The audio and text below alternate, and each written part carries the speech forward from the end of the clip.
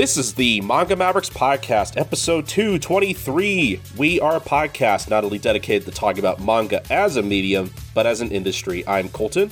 And I'm Lamron Yasha, and today we are doing another catch-up of the news. Really, this is our first catch-up of all the news that has come out in 2023, though we still have a lot of leftover news from 2022 to get through. A lot of anime-related news and announcements in particular. But yeah, we have a lot to cover on this episode, and we have a lot to see if we can actually get through it.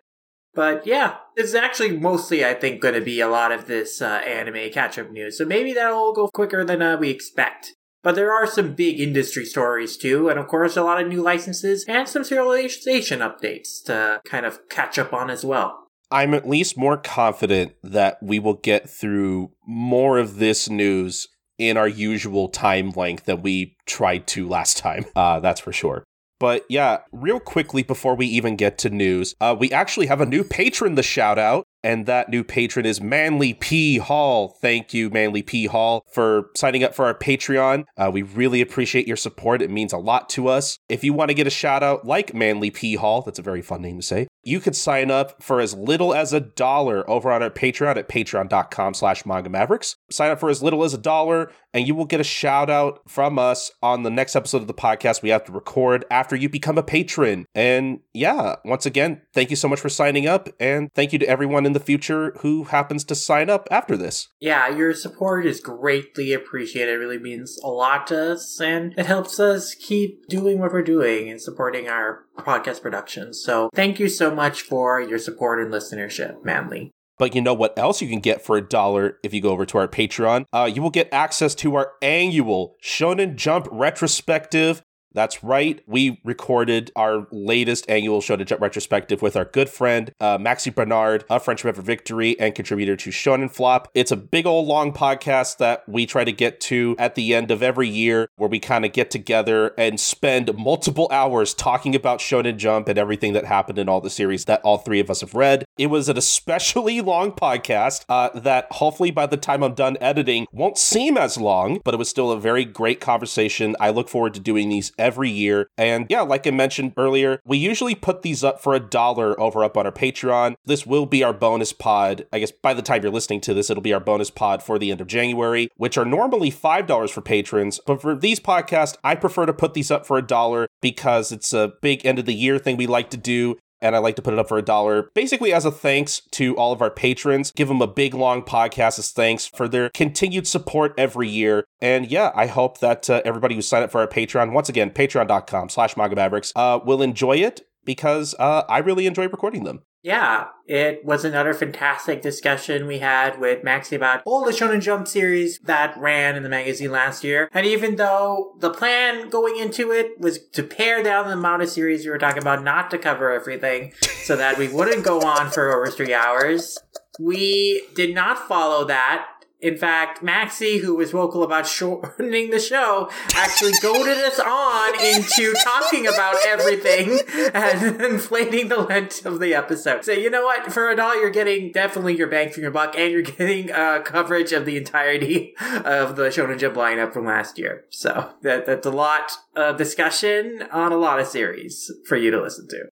That's very important to remember. We gave Maxie an out. We did everything we could to try to shorten the show, and they just spat in our face. I'm kidding. But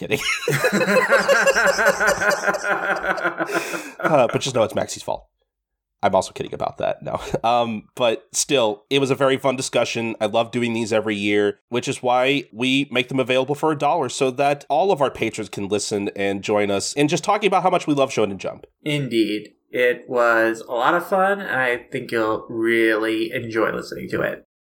There's one thing I just want to remind folks, is that our annual survey is up. If you missed the announcement on the last episode, It'll be up, because it came out a little bit later than usual this year. It's going to be up through February, I think through the end of February. So that leaves you plenty of time to take the survey and let us know what your favorite episodes of the show were from last year, your favorite guests, your favorite moments, what you enjoy about the show, what you think we can improve on. We'd really like to know, because your feedback definitely helps us in our planning and making decisions and refining the show so that it's even better and more enjoyable for our listeners and our audience. So definitely take the survey and let us know your thoughts on the show and what you're liking about it and what you would like to see us do more of. And as an incentive and a way to give back to our listeners, as always, we're doing another giveaway as part of the survey. Every survey participant will be entered into a giveaway to win a free manga of their choice from a selection of manga that Colton and I have provided, which includes series that we've covered before on the show and some rarer favorites that we haven't discussed yet, but I think that you'd really enjoy. And of course, as part of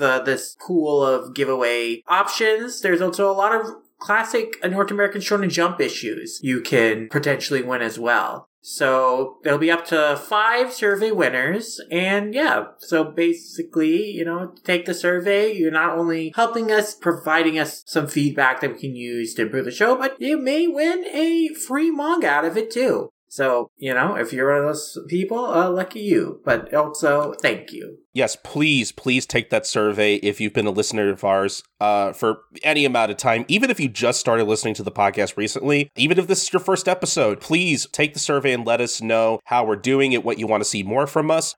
We should also mention, just going back to Patreon stuff real quick, we do have a question for our survey takers, letting us know which of the past year's bonus podcasts we put up on the Patreon you want to hear. Because whatever wins in the survey, we will put it up on our main feed later in the year. Yeah, so if you are not yet a patron, but you've been really intrigued about some of our exclusive bonus podcasts for patrons, this survey, taking the survey, is a chance to potentially vote for one of those episodes to be released on our public feed, and you'll get to listen to it as a special preview of the kind of Patreon bonus pods we make. So yeah, that's another little incentive for all you to take the survey. You can vote to see which Patreon podcast exclusive you can listen to now for free. And yeah, so that's another good reason to take the survey. Yeah, I mean, you could possibly listen to our thoughts on Jujutsu Kaisen 0 and One Piece Film Red, or you can listen to the first episode of Mine and Grant's read-through of JoJo's Bizarre Adventure Part 2 Battle Tendency. You can listen to us talk about shoujo manga magazines. We have a lot of really cool bonus content that I think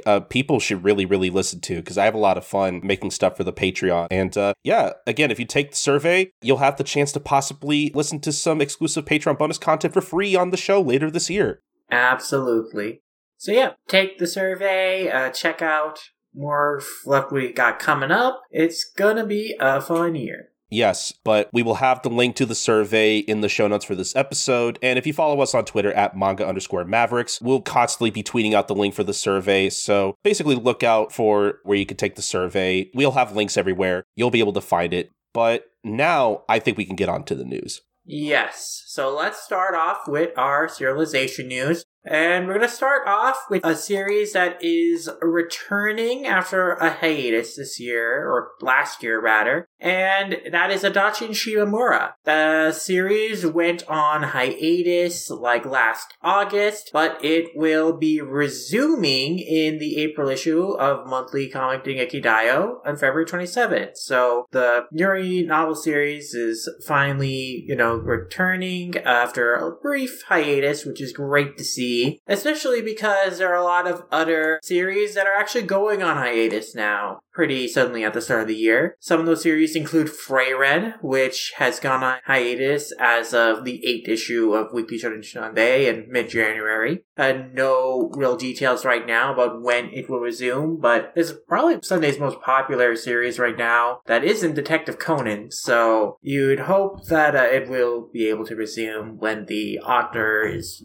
feeling ready to. because it's definitely an award-winning series, a very popular series. I don't know, very beloved. I've really enjoyed what I've read of it too. So I'm interested in seeing when that returns. And speaking of award-winning series that have gone on hiatus, the Noirwood Incident has gone on hiatus in Afternoon Magazine. And unfortunately, it's gone on hiatus because the creator, Umezawa, is still recovering from an illness. And like with Frieren, we don't really know right now when the series will resume. But again, this is a very popular series. Kodansha USA will be publishing the first volume later this year in the US. So I would hope that Umezawa feels better and healthier soon, and the series will be able to resume publishing when he is in a more healthy state. And yeah, hopefully it will be back by the time the first volume of the series hits store shelves here in the US. Speaking of a series that has gone on hiatus a couple times now and is going on break yet again, Blue Exorcist, which just returned last year after a long hiatus, is going on break again for only 2 months, but still pretty notable as it's still kind of been in the middle of its final arc. And I hope Zoe Kato, is doing okay. But yeah, the series will be on hiatus again until the May issue of Jump Square, which is going to come out in April. So not going to have Blue Exorcist for the first part of this year, but hopefully it'll be back in full swing by April.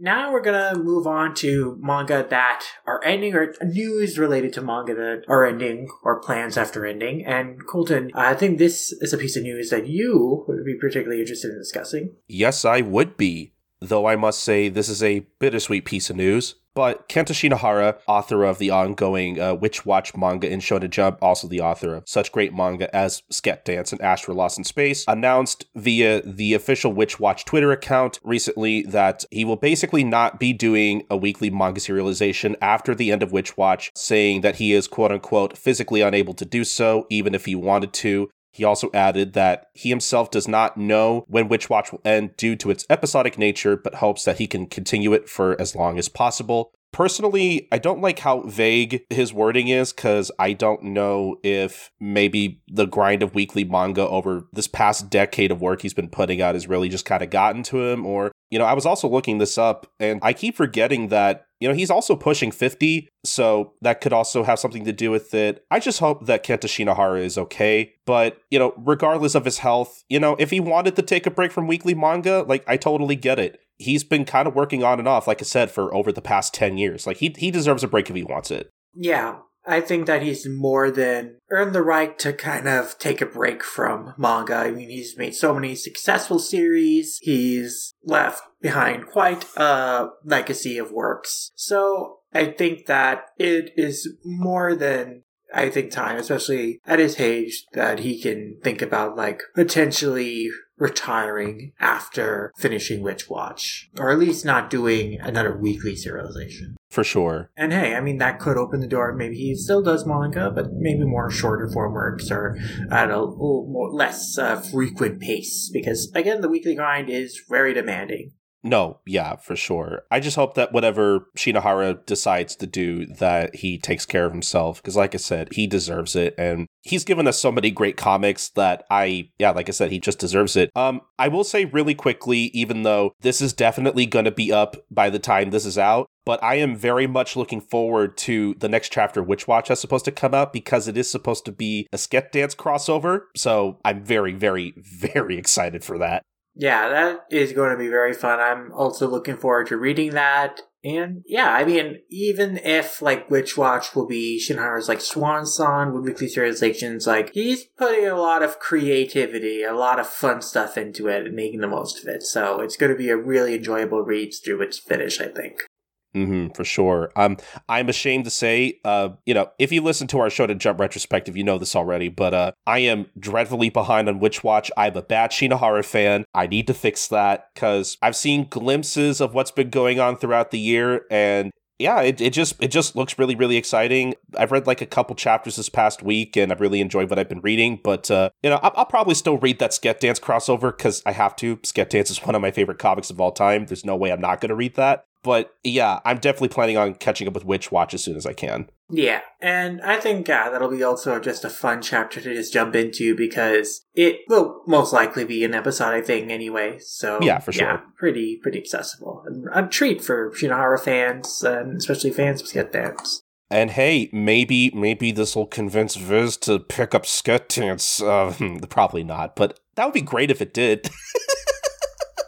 Get it to be the chapter that has the most hits on Viz's Shonen Jump website that week, and maybe that'll make a strong argument for it. Look, at this point, I'm sure if they do bring out Sket Dance, it's gonna be digital only, but I'll take what I can get at this point.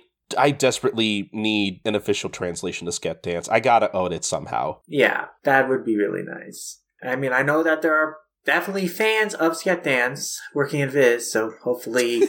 Witch Watch, if that can get... Well, first off, Witch Watch needs to get a print release. Yeah. If that can happen, and if that does well, then good case for Sket Dance, hopefully. But we'll see. We'll see.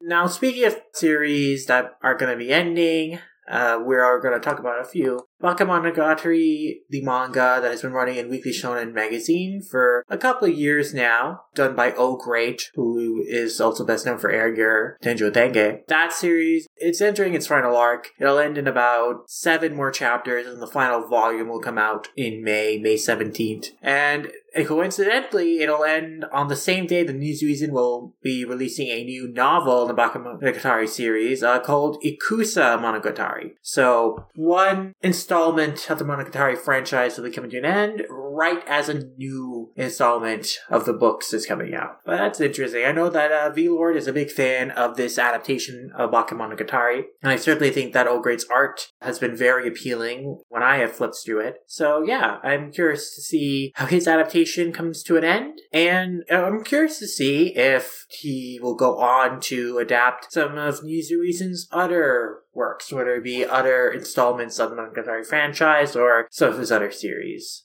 Yeah, as someone who watched through Bakemonogatari, and I really gave it a chance, but I'm just not really sure if it was my thing. I kind of wonder if maybe reading the manga will kind of help warm me up to it a bit more. Were you turned off by Shaft's visual direction and style, or the story itself was obtuse? A little bit of column A, a little of column B. I think it was a combination of both those things. I didn't think it was bad. It just wasn't something that totally hooked me personally. Understandable.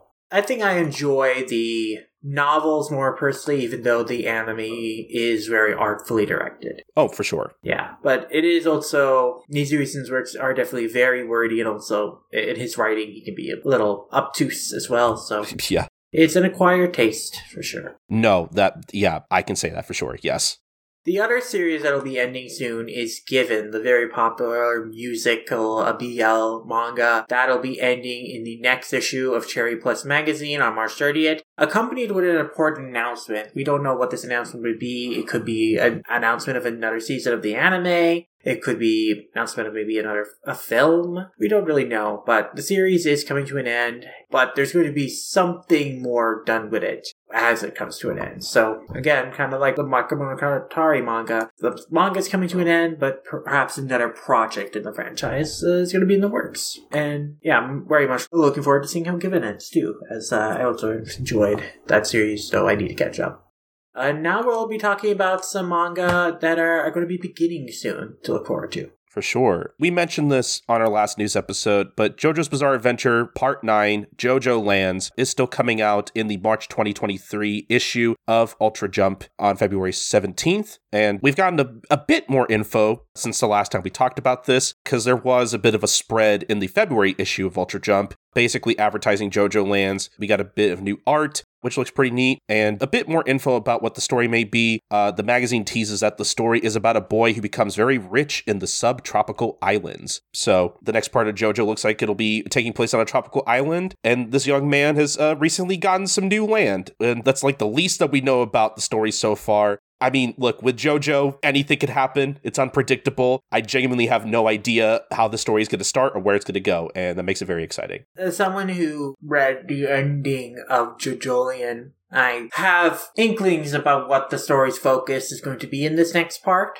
but I am very curious to see the exact nature of our new protagonist. It's an interesting new setting, too, to take place in a subtropical island, so I'm also very much looking forward to that. Especially since, Part 8 was kind of a reimagined Morio. Part 7 is was a different location, being the Wild West, but it was also returning to America. America of a different time than in part 2, but this seems like it'll be a completely new location, and I'm very much curious about that. Yeah, look, I'm an anime only, quote unquote, when it comes to JoJo. I'm just now getting around to Stone Ocean, really enjoying it so far. And yeah, so I'm hoping that, I don't know, it's going to be interesting to see whether I get to Steel Ball Run the manga before David Productions hopefully adapts, it for the anime. But we'll see who gets to it first. But I'm interested in catching up to finally reading Steel Ball Run and maybe reading JoJo Leon at some point, because I've heard good things. Absolutely.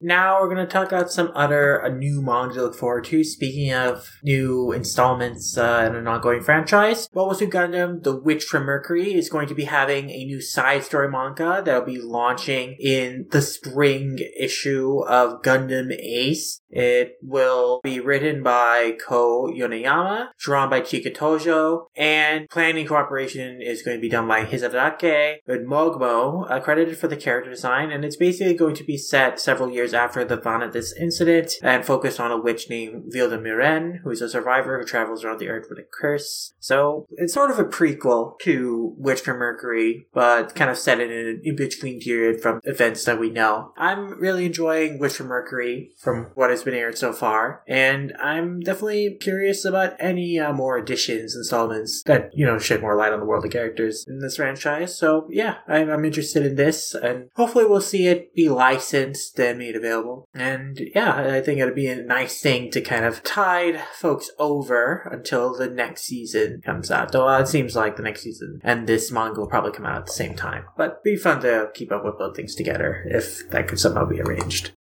Now, there are some creators who are coming out with some new works that I'm interested in. Shoichi Taguchi is recruiting existence right now for a new manga that they're going to run on Shonen Jump Plus. And that's interesting to me because Shoichi Taguchi is known for their Yuri works. Their most recent series was run in Kamakura Hime. It was called Futari Escape. So them launching a new manga on Shonen Jump Plus, I wonder if we're going to get like a Yuri manga on Shonen Jump Plus, and that'd be cool. And with like the whole initiative of Manga Plus to publish like all new debuts on Shonen Jump Plus in English, like I'm curious if we get that. But yeah, it's interesting, and I'm looking forward to seeing what this turns out to be. And yeah, basically right now they're recruiting for assistants that will be drawing the home background, small items, crowd scenes, finishing work like toning, and they're looking for assistants that are going to be able to work from home from a schedule of February 10th to March 31st. So they're basically working on production for the first 4 chapters of this manga, which are going to be serialized weekly, and then keeping on a staff of 1 to 2 regular assistants from the 5th chapter onward. So if the production time period for these first 4 chapters is from February to March, I imagine we'll see this series potentially debut by April or May. So definitely going to be keeping an eye out for it when it does come out.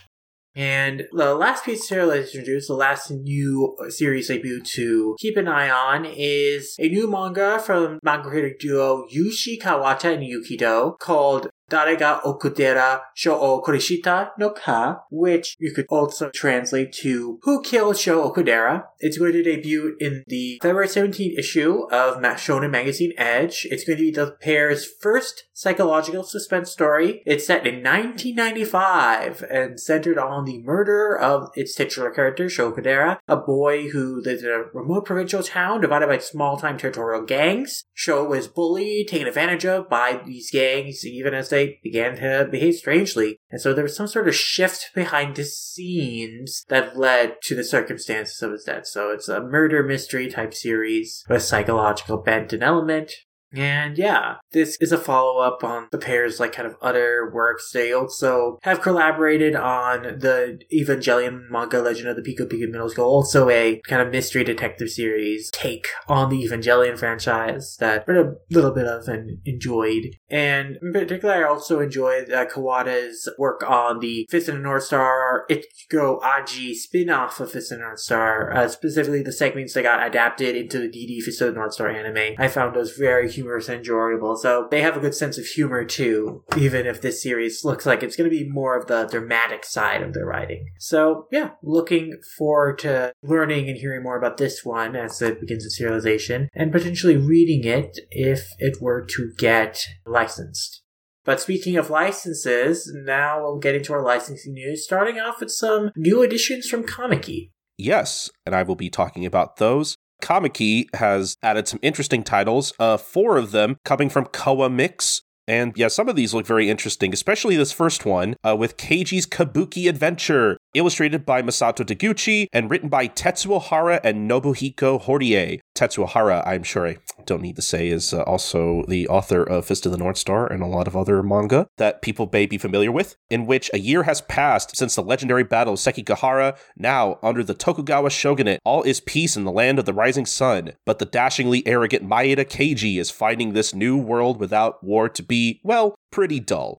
And this one kind of caught my eye because, and I had to look this up because I'm just going to put this out there. Tetsuo Hara has written at least this is like his 5th Keiji manga. Because obviously there was Hana no Keiji back in the 90s in Shonen Jump. And then I guess he did 3 other Keiji stories that were a part of the same timeline, or they were an alternate kind of thing. And now this one is the most recent one because I guess it started in 2018.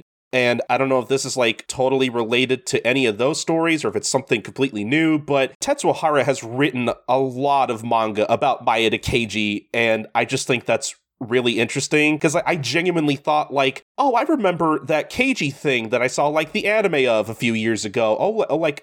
Comic-E picked this up, but no, this is a completely different thing. So I hope nobody blames me for getting this confused for one of the 4 other Maeda Keiji manga that this guy has written. Yeah. No, I definitely have read, I think, a little bit of the previous Keiji series that was available on Comic Zeon for a time. So, yeah, they've really gone back to the well of Keiji as a character. And, yeah, I guess it's a character that fascinates Hara. I would definitely be interested in seeing the original series sometime, a translation, and be able to read that. And then kind of be able to follow the story and the installments from the beginning. But, yeah, it's cool to have the latest one now made available too. Something to definitely check out. Yeah, for sure. But yeah, I definitely want to read that at some point. And then next up, we have Mother Parasite from Hirohisa Sato, in which on the surface, Hirota Miki, a middle schooler, seems to get along with his adoptive mother, but behind the scenes, she's terrified of her son's every move, and for good reason. He's secretly keeping track of her every mistake. Meanwhile, his classmate Kaoru Kasai is fed up with his helicopter mom believing that she's the reason for his bullying. One day, Ryota saves Kaoru, and a troublesome friendship is born. Read the psycho-suspense about a boy obsessed with finding the perfect mother. So this comes off to me like a reverse Blood on the Tracks almost. Yeah. Which is really interesting. For sure. Definitely another kind of psychological thriller story between mother and son, but the real creepy one is reversed for sure.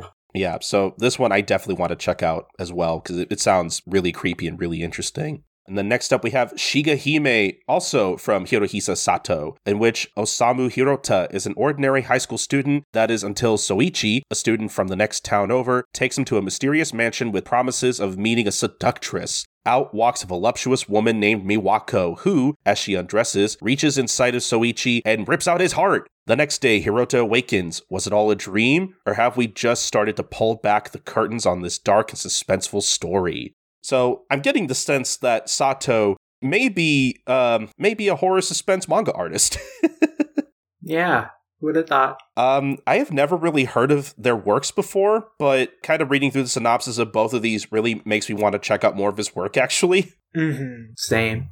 And then last but not least, we have Tokyo Duel by Toshiaki Yamada, in which in post-war Japan, a government-funded program of organized violence called the Tokyo Loop Line Duels is promoted to maintain law and order, and it works. Representatives from each station on the Yamanote line battle for control of their territory. Any defeat could mean losing family members, friends, money, or worse. Fast forward to now, in 2020, a new station has opened up. Everyone, including the popular rookie Koinosuke, is itching to join the fray for the top spot. Will he be victorious, or will violence consume them all? So this definitely sounds like a Purge-esque death battle kind of manga thing, and just from the premise alone, it definitely makes me interested in checking it out. Yeah, same. There are plenty of Death Battle series, but this one seems to be taking place on a train station. So there's a gimmick. There's a twist to it. That's different. So stay. I don't know. This is just my assumption. I haven't had the chance to skim through this, but this also gives me the feeling that maybe delinquents are involved too, because as the premise talks about, it is about people fighting for other territories or something. And when I hear something like that, my first immediate thought was, oh, is this a delinquent manga? Maybe also? It probably isn't. I don't know that for sure. I should really skim through it to see. But if it is, I'll definitely be checking this out. For sure. Actually, do you want to talk about this next thing from Comic Key? Because I figured you'd be excited about this one. Yeah, so Comic Key has licensed Yuki Shibamiya's The Cursed Prince's Servant. This is a currently running series in Hana to Yume, so it's great to see another ongoing shoujo manga. Not quite simulpub yet, but it'll probably get there soon. And yeah, it's basically about a girl who has this curse of immortality, is struggling to find a job because she keeps getting fired because of her curse. That is until one day she's kind of become a servant for a certain prince, and as it turns out, the prince also is cursed in his own way. He lives in confinement due to his curse of poison, which kills everyone he touches. So, hey, their curses are polar opposites, and fate brings them together, the bond goes only closer. So, you know what? A prince who, everyone he touches dies, but a girl who, is immortal, can't die. A perfect match. Interesting relationship dynamic between them. And definitely keen to check out and read more of this one. And again, just really nice to see another Hana to Yume series, another shoujo manga kind of get a simulpub treatment or be kind of licensed and concurrently as the manga is still running in Japan. So that's pretty nice.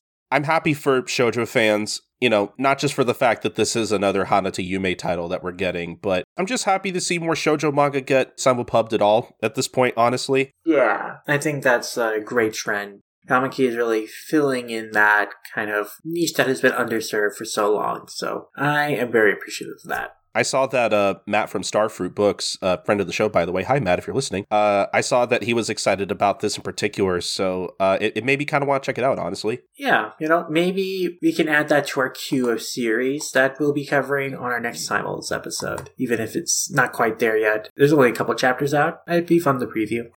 But actually, speaking of Starfruit, Starfruit and Glacier Bay recently made some license announcements that I think would be good to go over. Starfruit has announced that it is collaborating with the 24th AX Manga Newcomer Award winner Esdro and their Yumi Manga magazine. I'll have more details to collaboration soon, but it seems like a partnership to kind of publish Esdro's works and their magazine, which is cool. I know that Matt's been interested in getting more manga magazine stuff published. And Starfruit also announced an update on Panorama of Hell that the release is now going to include 2 red ink color pages, which were previously exclusive in Japan, and the manga will be releasing later this year, which is pretty cool. And Glacier Bay announced 3 new license announcements for manga. They announced Natsu G.K. Miyazaki's To Arohi no Sugoku Fushigi, or translated, And That Day Was Very Mysterious, and is a series that debuted in 2010. They describe Miyazaki as one of the most imaginative new cartoonists of our generation. Her work has been recognized by the Japan Media Arts Festival and has been put on best manga lists like Oriman and Kono Manga ga Sugoi. And so this collection collects 33 stories that were serialized in Hayakawa's SF magazine, which range from small sci-fi fragments infused with sarcastic playfulness and wonder that slice through the mysterious, inescapable thing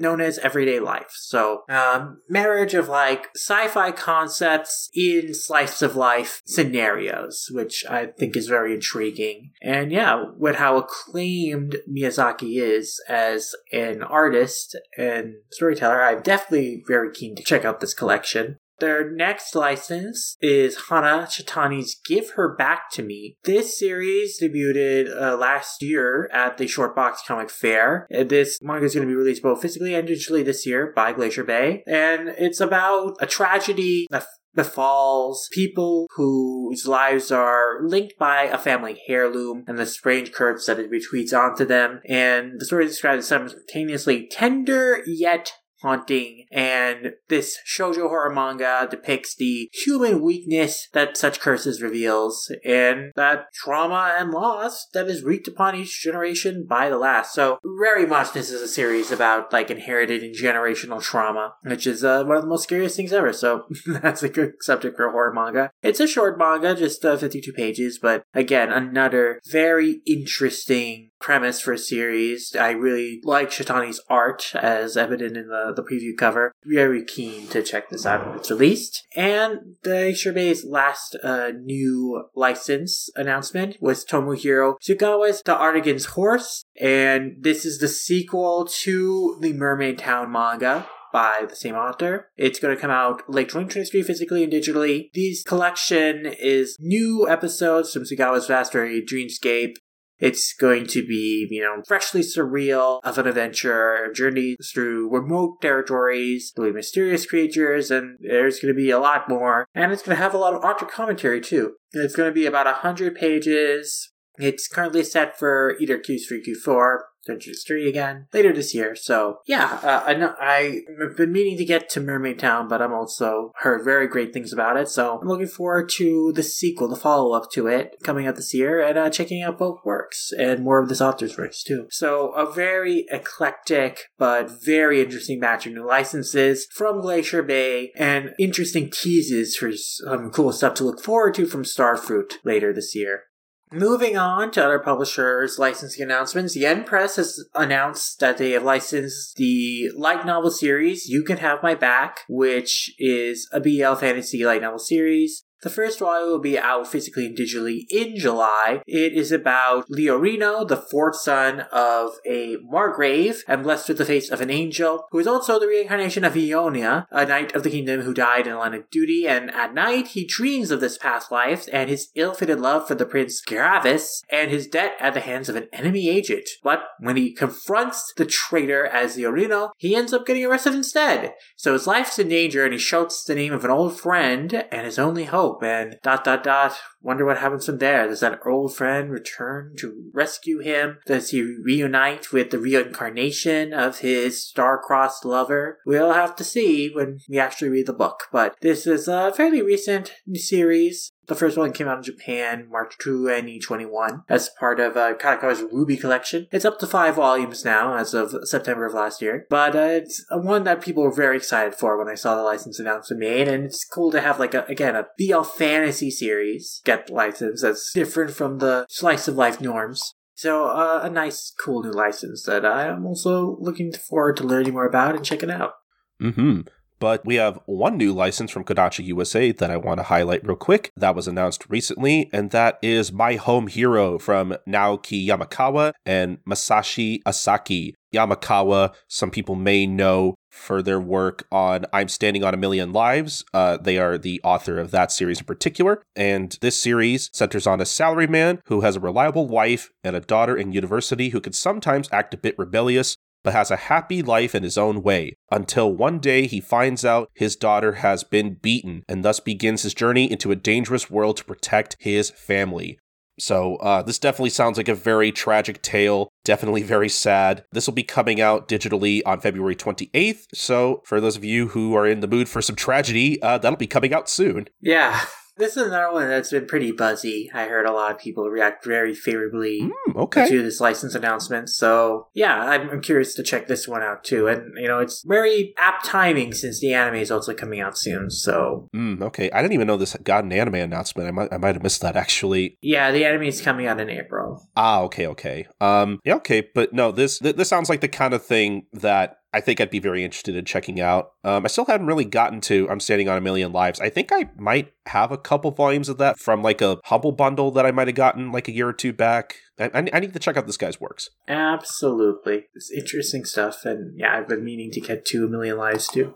I mean, but there's also been a lot of announcements from J Novel Club, if you wanted to go over those too. Yes, J Novel Club has announced a lot of stuff that I will be going over. A lot of these that you can check out a little bit of through their service. All these have something available for them, basically, by the time you're listening to this. The first thing we're going to be talking about is Young Lady Albert is Courting Disaster, written by Saki and illustrated by Hazuki Futaba, in which we meet Mary Albert, daughter of a rich and powerful duke. With her neat silver ringlets and impeccable manners, she's the perfect young lady. But Mary harbors an unusual ambition, her own downfall. On the day of her school entrance ceremony, Mary realizes she's living in an otome game she played in her past life. Ooh, what a twist. Not only that, but she's the villainess, determined to torment the heroine, be expelled from noble society, and end her story in ruin. Most would do anything to avoid such a miserable fate, but not Mary. She carefully dives into the wicked role she was born to play, setting a course for catastrophe. However, not all goes to plan. Despite her best efforts to bully and harass the heroine Alicia, the gentle girl seems to blind Mary's intentions, even coming to see her as a friend. What must her villainess do to achieve her dreams of doom?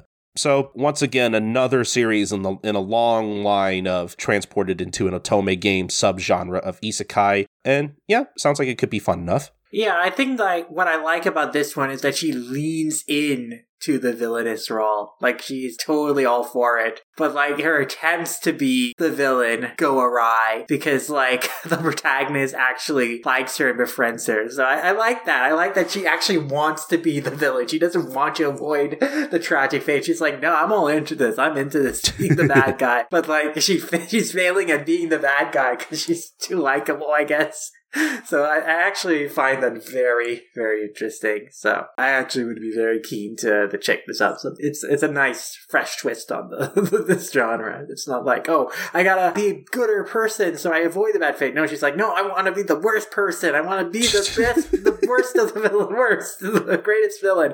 But like, no, she's just failing at that. People are liking her anyway. I do like characters that try to be the villain, but are like terrible at it. I really do like those kinds of characters. So, I would not be opposed to checking this out at some point. Yeah. Next up, we have A Cave King's Road to Paradise, climbing to the top with my almighty mining skills, written by Hajime Naihara and illustrated by Hattori Kyoka. The story takes place in a world where Crest decides one fate. Prince Heel, I think is how you pronounce that, is born with Cave King, a Crest just as worthless as he is. Deemed a disgrace to his family, he's exiled to a barren, deserted island with not a plant nor soul in sight. Alone, miserable, but determined to survive, he reaches for a pickaxe to expand the cave he intends to make his new home and discovers the true power of his crest.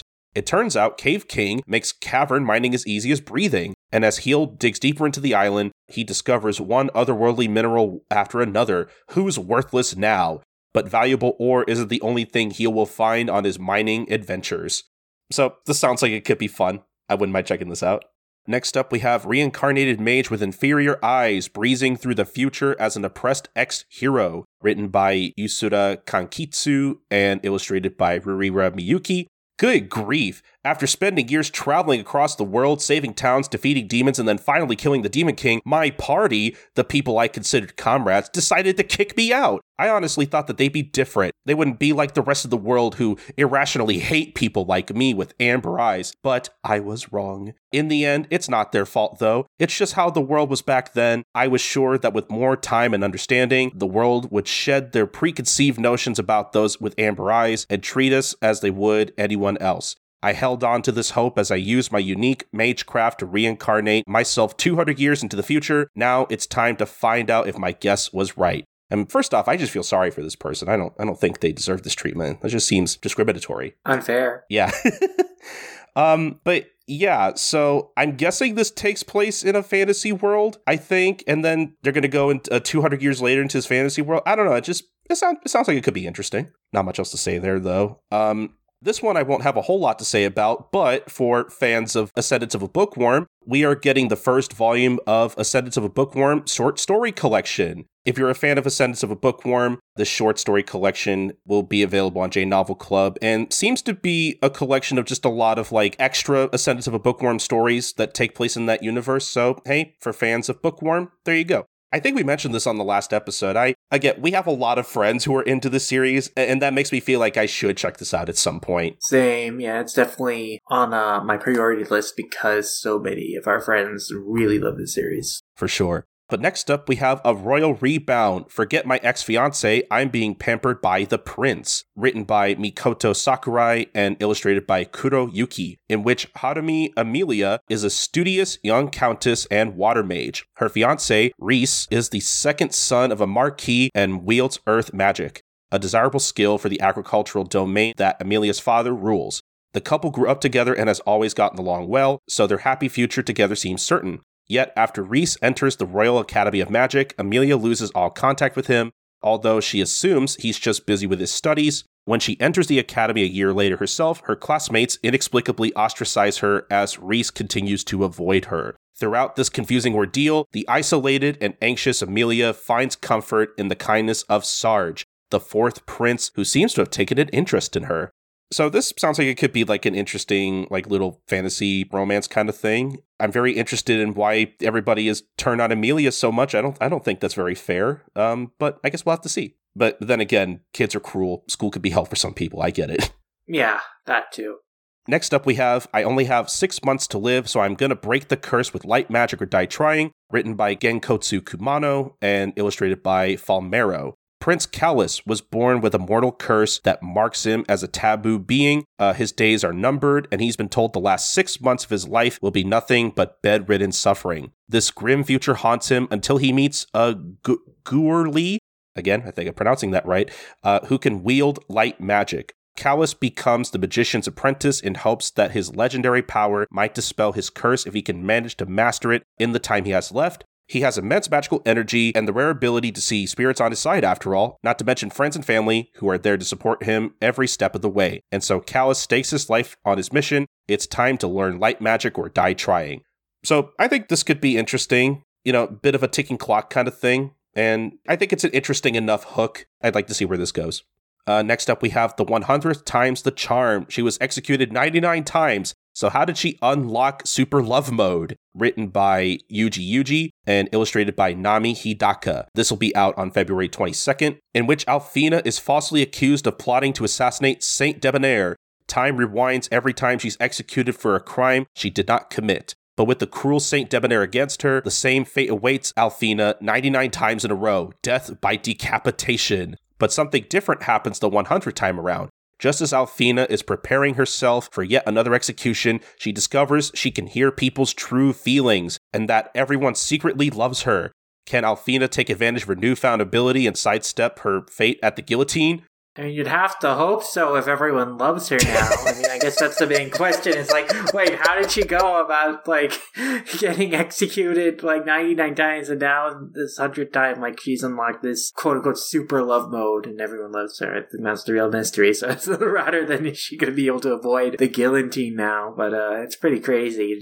The series has this, kind of time loop element of, this character dying so many times. So that's just the start of the story. And then the real story begins after, she kind of avoids that fate the 100th time. So we'll see where that goes. Yeah, I like that, at least judging from the synopsis given. I like that this series seems the hook of this being a time loop series is already enough, but I like that it sounds like we're starting in media res, she's already in the middle of all these time loops. Yeah. I just think that's really, really funny. And like you said, the mystery is how did she unlock this new superpower? Not how did we ended up in this time loop? Yeah, exactly. So I think that's a pretty funny idea for a premise that I would definitely actually really love to check this out. It sounds like it could be pretty funny. For sure. Next up, we have Survival Strategies of a Corrupt Aristocrat, written by Wanta and illustrated by Unagi. While playing games after my wife betrayed me, I suddenly died and woke up as Jack Gerard, the protagonist of the fan game Survival Strategies of a Corrupt Aristocrat. Unfortunately, Jack has it even worse than I do. Between his parents trying to assassinate him, the betrayal of his personal maid and the house's butler, and a host of other horrors, his life, now my life, is one treacherous twist after another. However, with the help of Adele, the strongest supporting character of the game, and my foreknowledge of said twist, I'm determined to overcome it all and live in the lap of luxury. So this sounds like it could be pretty fun. Again, another character being transported into game, sort of in media res in the middle of all this really terrible stuff happening. So there's that. Next up, we have The Apothecary Witch Turned Divorced Agent, written by Kosuzu Kobato and illustrated by Yasuyuki Sayuri. That'll be coming out on February 15th, in which Carla is a down-on-her-luck witch whose skills aren't up to snuff when it comes to both magic and her work, although her main business is running an apothecary that's been in decline ever since her master passed away. She also runs a divorce agency on the side, even though all of her clients seem to reconcile for some reason. One day, Carla receives a request she can't refuse. The queen herself sends Thane, a knight who makes no effort to hide his distaste for witches, to pass along her message. Carla isn't a fan of knights herself, leading the pair to fight like cats and dogs, but maybe first impressions aren't everything.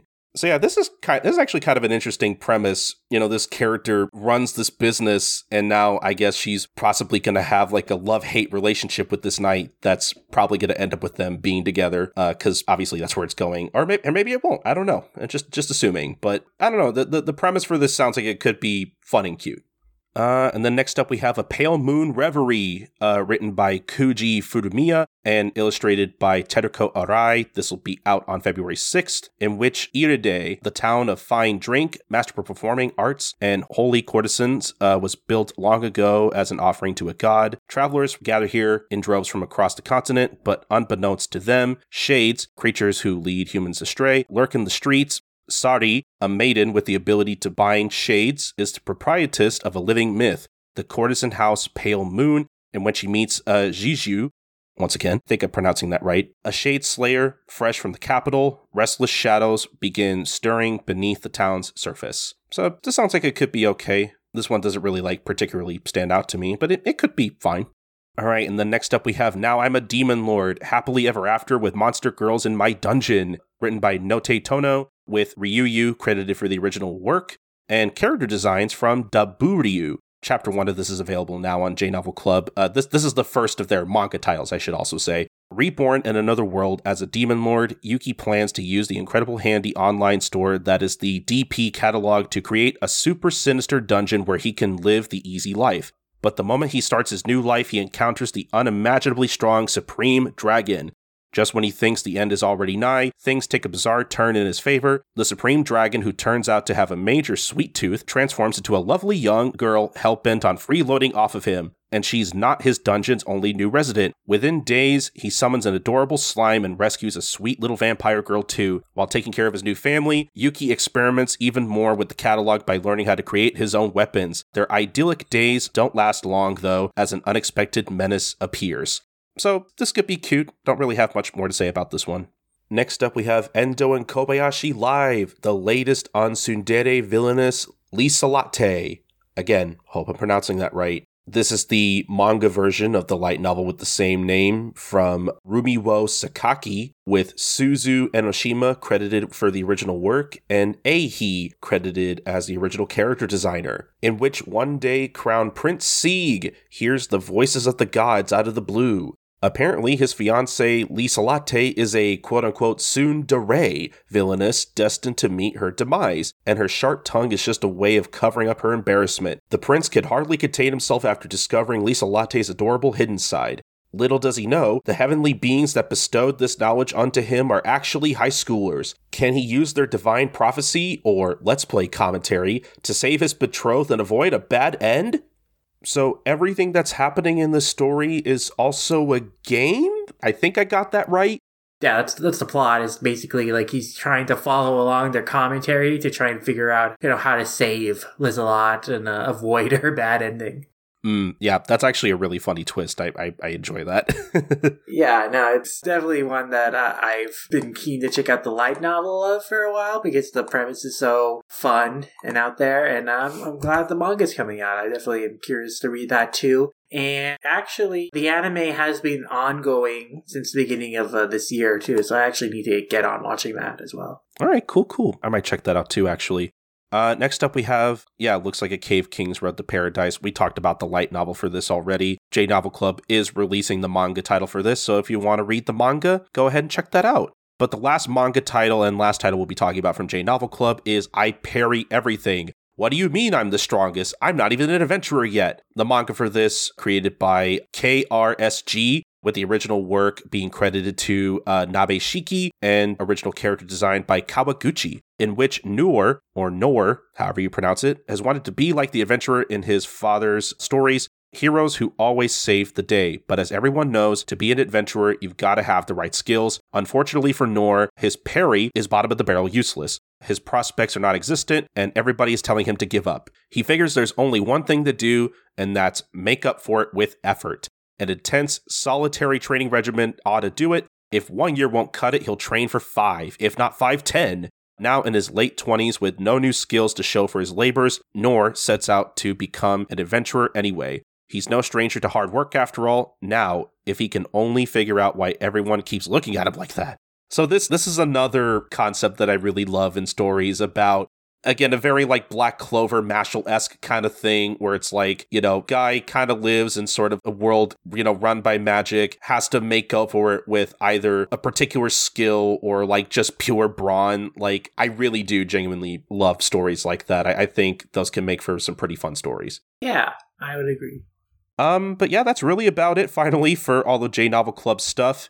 I think out of all of these, Endo and Kobayashi and, what was the other one? The 100 Times the Charm. I think those are like the two I'm probably the most interested in checking out. Yeah, I think I would. I mean, I really need to get on to the anime for Endo and Kobayashi for sure. But yeah, that one I like. I like also Young Albert is Courting Disaster. That sounds really fun. And yeah, Executed 99 Times and Apothecary Witch Turn Divorce Agent also sound like they have fun takes on their respective premises too. For sure. But we have just a couple more licenses to talk about if you want to finish those off. Yep, our last round of licenses come from Cross Infinite World, and they've made a few light novel announcements as well as 2 new audiobook announcements. Their new light novel announcements include The Do-Over Damsel Conquers the Dragon Emperor, written by Sarasa Nagase, art by Mitsuya Fuji. This will be out digitally on March 29th, and the physical release will come, but it's to be announced. This is about the heroine is sentenced to death by the crown prince. Before she dies, she's sent back in time 6 years to the party when they got engaged. So now she's given a chance to avoid this route of ruins. So instead of proposing to the prince, she proposes to the person standing behind her. Wouldn't you know it, it's her greatest enemy, the Emperor Hades.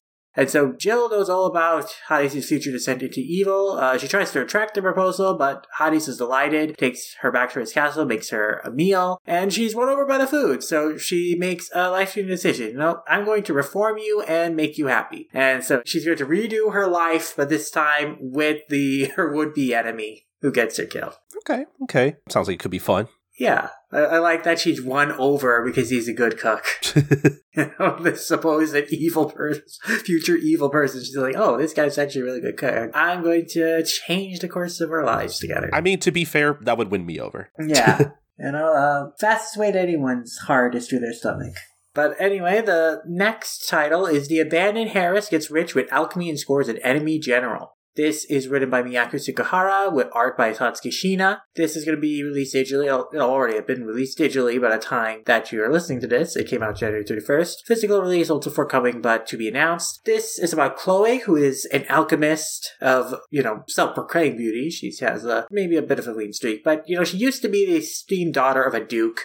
3 years ago, her engagement was suddenly annulled, and she was stripped of her title and privileges. So, with nowhere else to go, she became an alchemist apprentice until she was rich enough to have her own alchemy shop in the royal capital. But she's a penny pincher, and, she goes out of her way to purchase Julius, who is the former general of an enemy kingdom, who is dubbed the Black Prince for his skilled nature and cold-heartedness. But she purchased him to be her bodyguard so she can more efficiently gather materials for alchemy. But his personality is awful. But, she also finds herself slowly drawn to Julius besides his incessant teasing. And so what kind of love is going to floom before this gorgeous alchemist and her snarky Cinderay general? So this sounds like kind of a unlikely romance between like two pretty vain narcissistic people. It sounds fun in its own way. It's like kind of amusing that on the cover, like he's like kind of grabbing her head, but instead of like, being super upset, she's like kind of giving her like finger to her cheek and like going, It's like kind of funny in that way. But yeah, I think that, a somewhat like relationship between two toxic people can be entertaining to read in some way. It seems like it has a fun sense of humor based on the synopsis, so I'm curious to see how it pans out.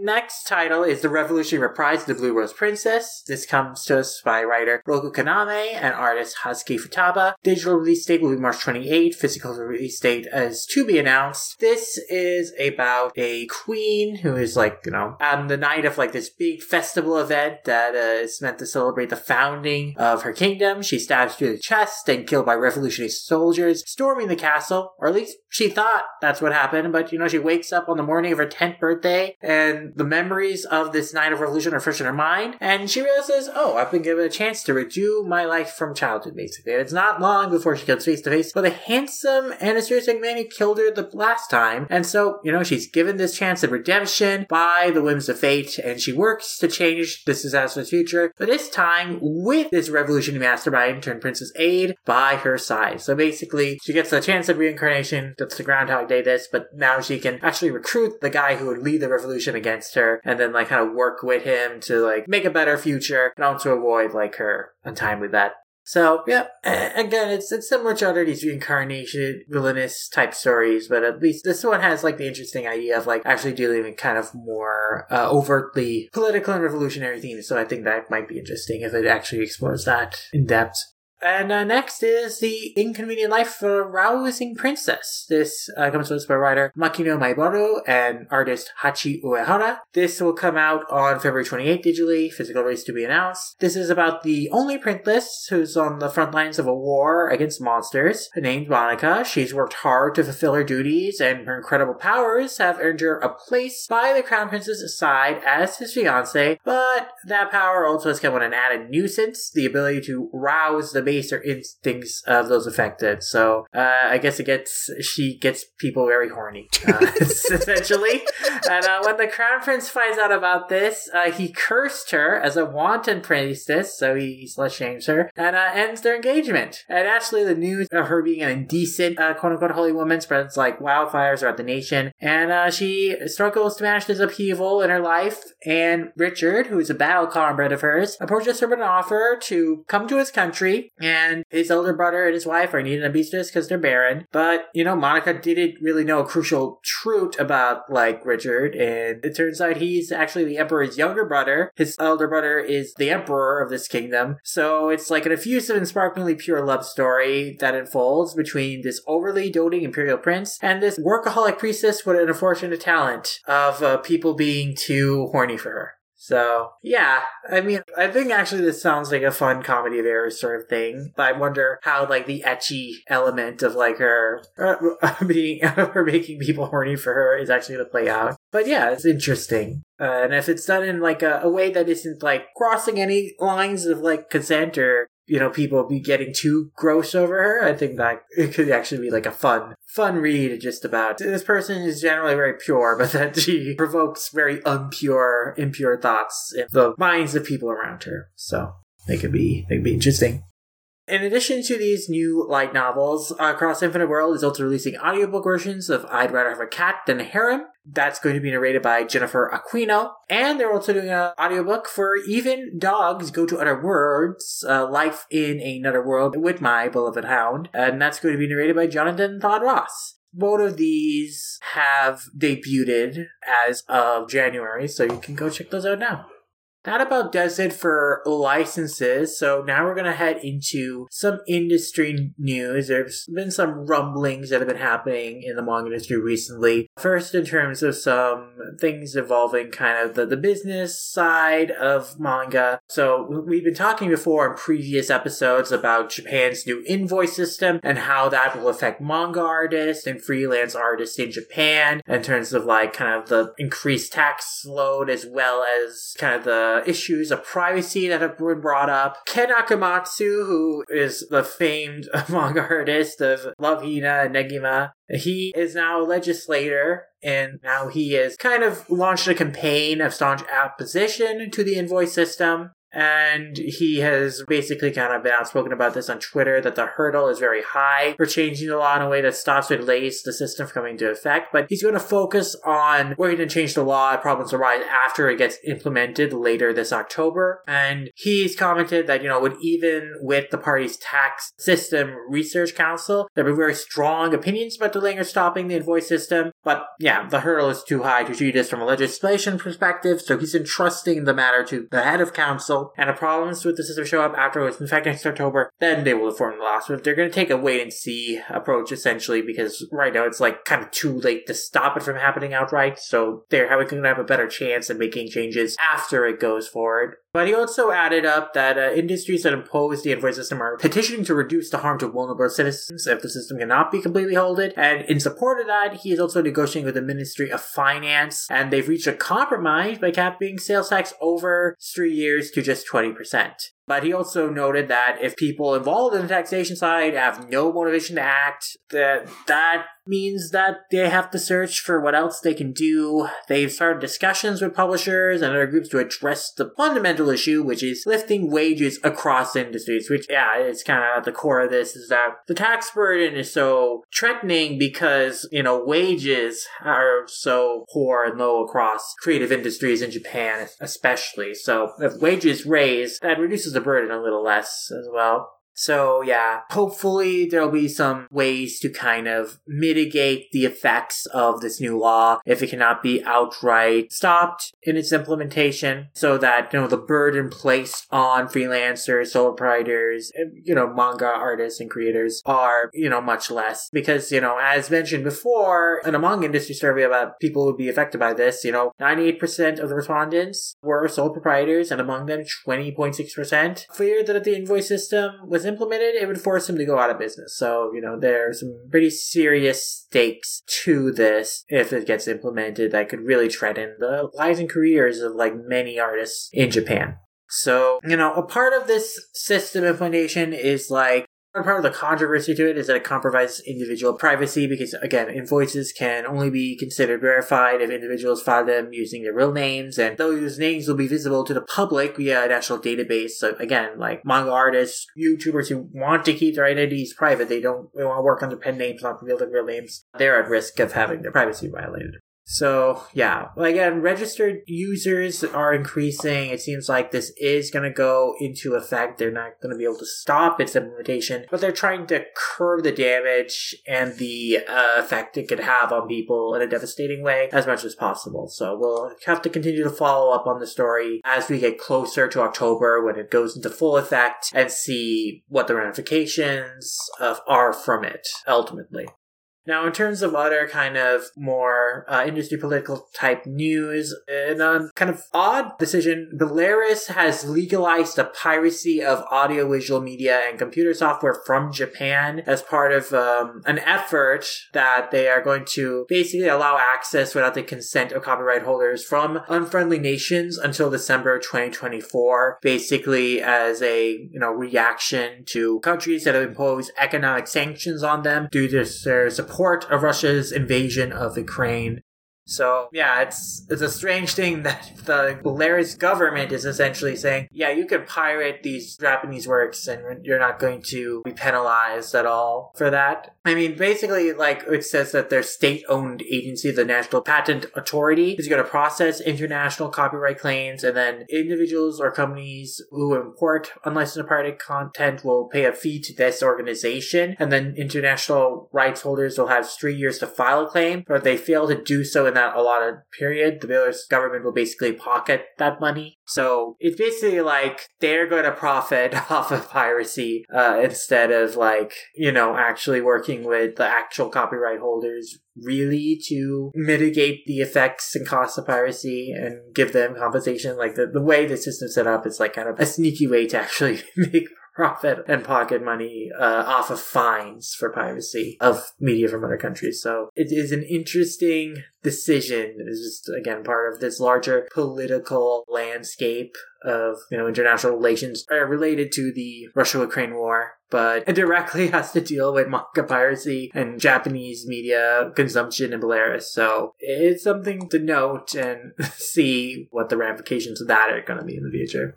Now, to move things to another part of the world, there's also been some odd things going on with Amazon Europe because Seven Seas announced that Amazon Europe has made a quote-unquote environmental decision to stop purchasing their books altogether. Like, Amazon Europe has ceased purchasing from other companies in Seven Seas region right now too, and it's a very strange thing. Like, they're working with their distributors for solutions, but basically they just suggest purchasing their books from other retailers if you live in Europe and order from Amazon Europe. So that's a very strange thing that they have decided altogether, Amazon Europe, not to purchase and stock Seven Seas titles. And I wonder the rationale for that, like just outright all titles from the publisher. Like, it'd be one thing if it was like just like content that maybe had more like kind of a adult or explicit material, but like just outright all the books from the publisher is a very strange thing. And I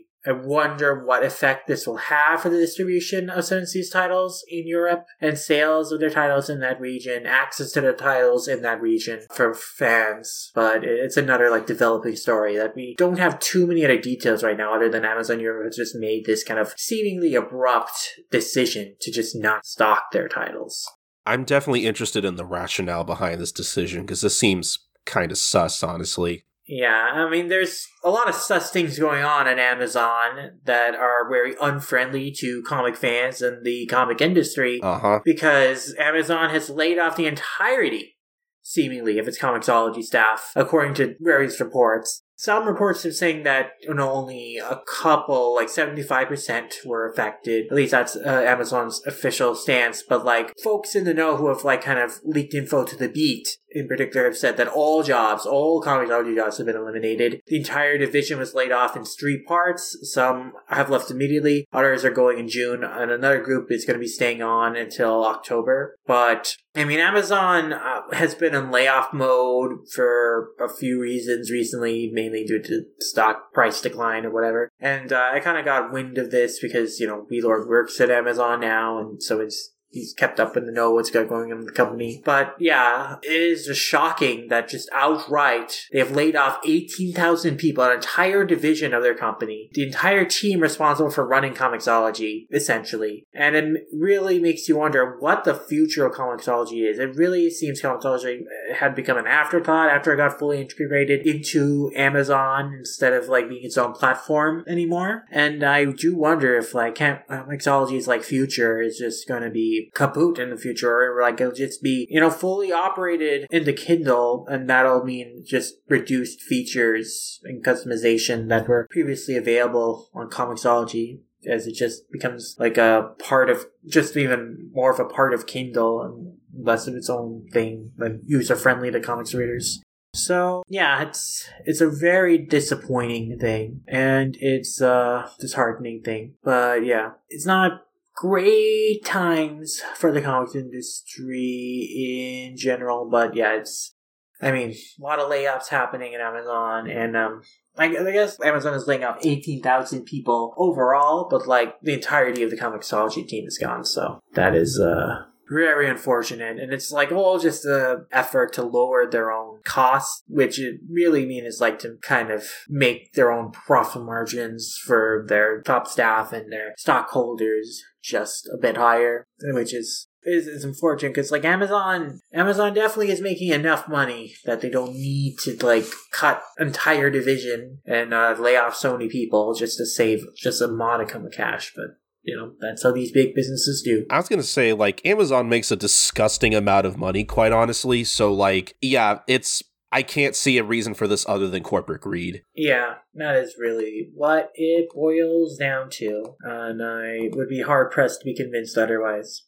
And our final piece of kind of industry shake-up type news is that Tokyopop has appointed Mark Visnick as their new CEO and publisher. They promoted Viznik from his previous position of Vice President of Publishing. Now Viznik is going to be managing all North American operations of the company, including print, digital, editorial, marketing, and PR, sales, and distribution. He's going to be reporting directly to Stu Levy. And this is a pretty big promotion. Viznik has just joined the company last year after moving to them from being Director of Sales for Castillo Media Inc. and Lonely Planet Worldwide, and then being Senior Business Development Manager at Ingram Content. He was also VP of Sales and Business Development at TKO Studios. So he's had a career in comics for a while now, but he's really moved up into a pretty high leadership position. And it'll be interesting to see what influence he will have on Tokyopop's operations as a company going forward with his new role as CEO and publisher. Now we're kind of going to a piece of news that sort of bridges industry and interest. It's hard to know where this falls, but this has been a big topic of conversation recently, and that is Titan Comics' Kamen Rider Kuuga manga release and its kind of shoddy translation. It has an actual translator and an editor, but the quality of the translation people have taken issue with, especially because it does not seem to have reflected the quality that was previewed on the website.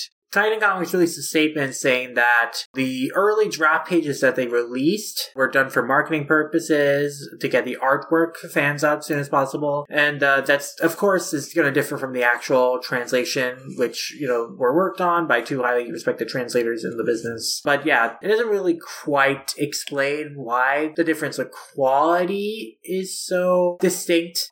Stonebot has also given their own comment on the issue and why the translation is different. And they announced that they began pre-production of books in early 2022, designing promotional pages for their distribution on social media. These promotional pages were translated to English and Japanese by the team at Ovni Press, using the style of the Argentinian release, but then they decided to go in a different direction to make the book look more similar to current manga localizations in the US market.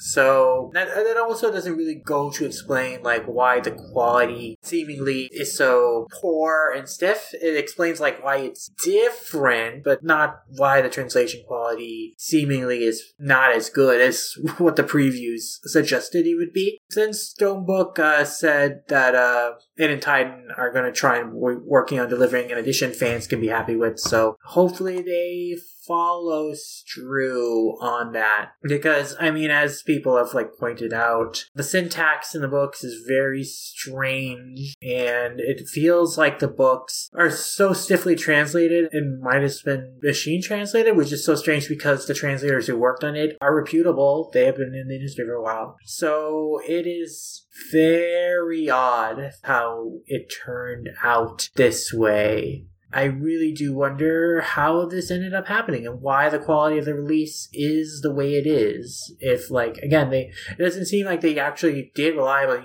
translation, they actually had human translators, but so is the release in this level of quality that is not up par of the standard of quality that was shown in the previews, for one thing, but also not what most people would come to expect from officially published manga. The only thing I could think is the people that they actually had to translate this, maybe they realized maybe halfway through or at some point in the process, oh, this costs too much money, we're just going to machine translate this. Or, I don't know, that's my going theory. I don't know if that's right. I'm just speculating at this point. But at some point, these guys made the decision to...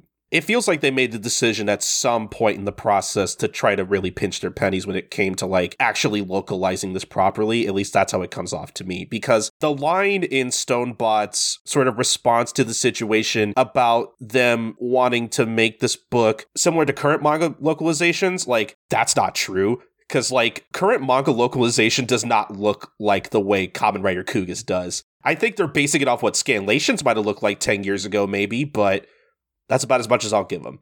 It is very strange how it has turned out this way. So, it's a disappointing thing because I know so many people were looking forward to this release. But, I do wonder how this came about and how they will approach remedying it in the future if they do at all. Yeah, we'll wait and see on that. because until they actually make a real effort to try to give this series the level of quality localization that it deserves, like, you know, I mentioned on the show before that, like, I was really looking forward to this because, you know, I like Kamen Rider. I would say I'm like a casual fan of Kamen Rider. I've seen a lot of series, and, you know, I was really excited at the possibility of having a Kamen Rider manga title come out here and be officially available. That was something I really wanted to support, and just to pull back the curtain a bit, was maybe something that we were thinking about covering on the show at some point, but I think I could safely say that unless Stonebot or Titan Comics or whoever's responsible for, well, I think Stonebot's the one who licensed this out and Titan Comics is the one releasing it. I think that's how it works. But whoever is responsible for trying to make the localization better or go back and fix whatever they need to fix, unless they actually go and do that and a better product comes out of that, I think we could safely say that we're not going to be giving Showtime at all to this release until something's fixed. Yeah. I mean, it has disinterested me in reading it, so I hope that, again, the future books have better translation quality, and that they actually listen to the feedback of fans to make improvements to it.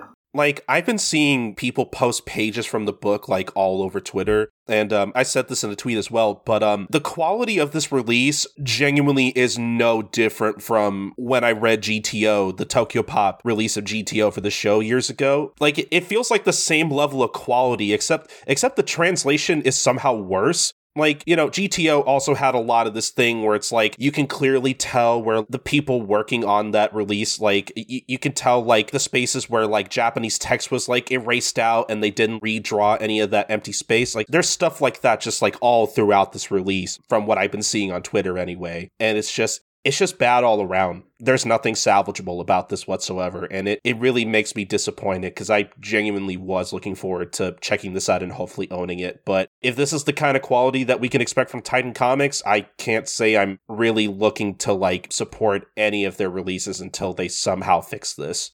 Yeah, I think that is the long and short of it. Just a very disappointing release, and we will see whether they will make improvements to it to make it something more worth the fans' time to read.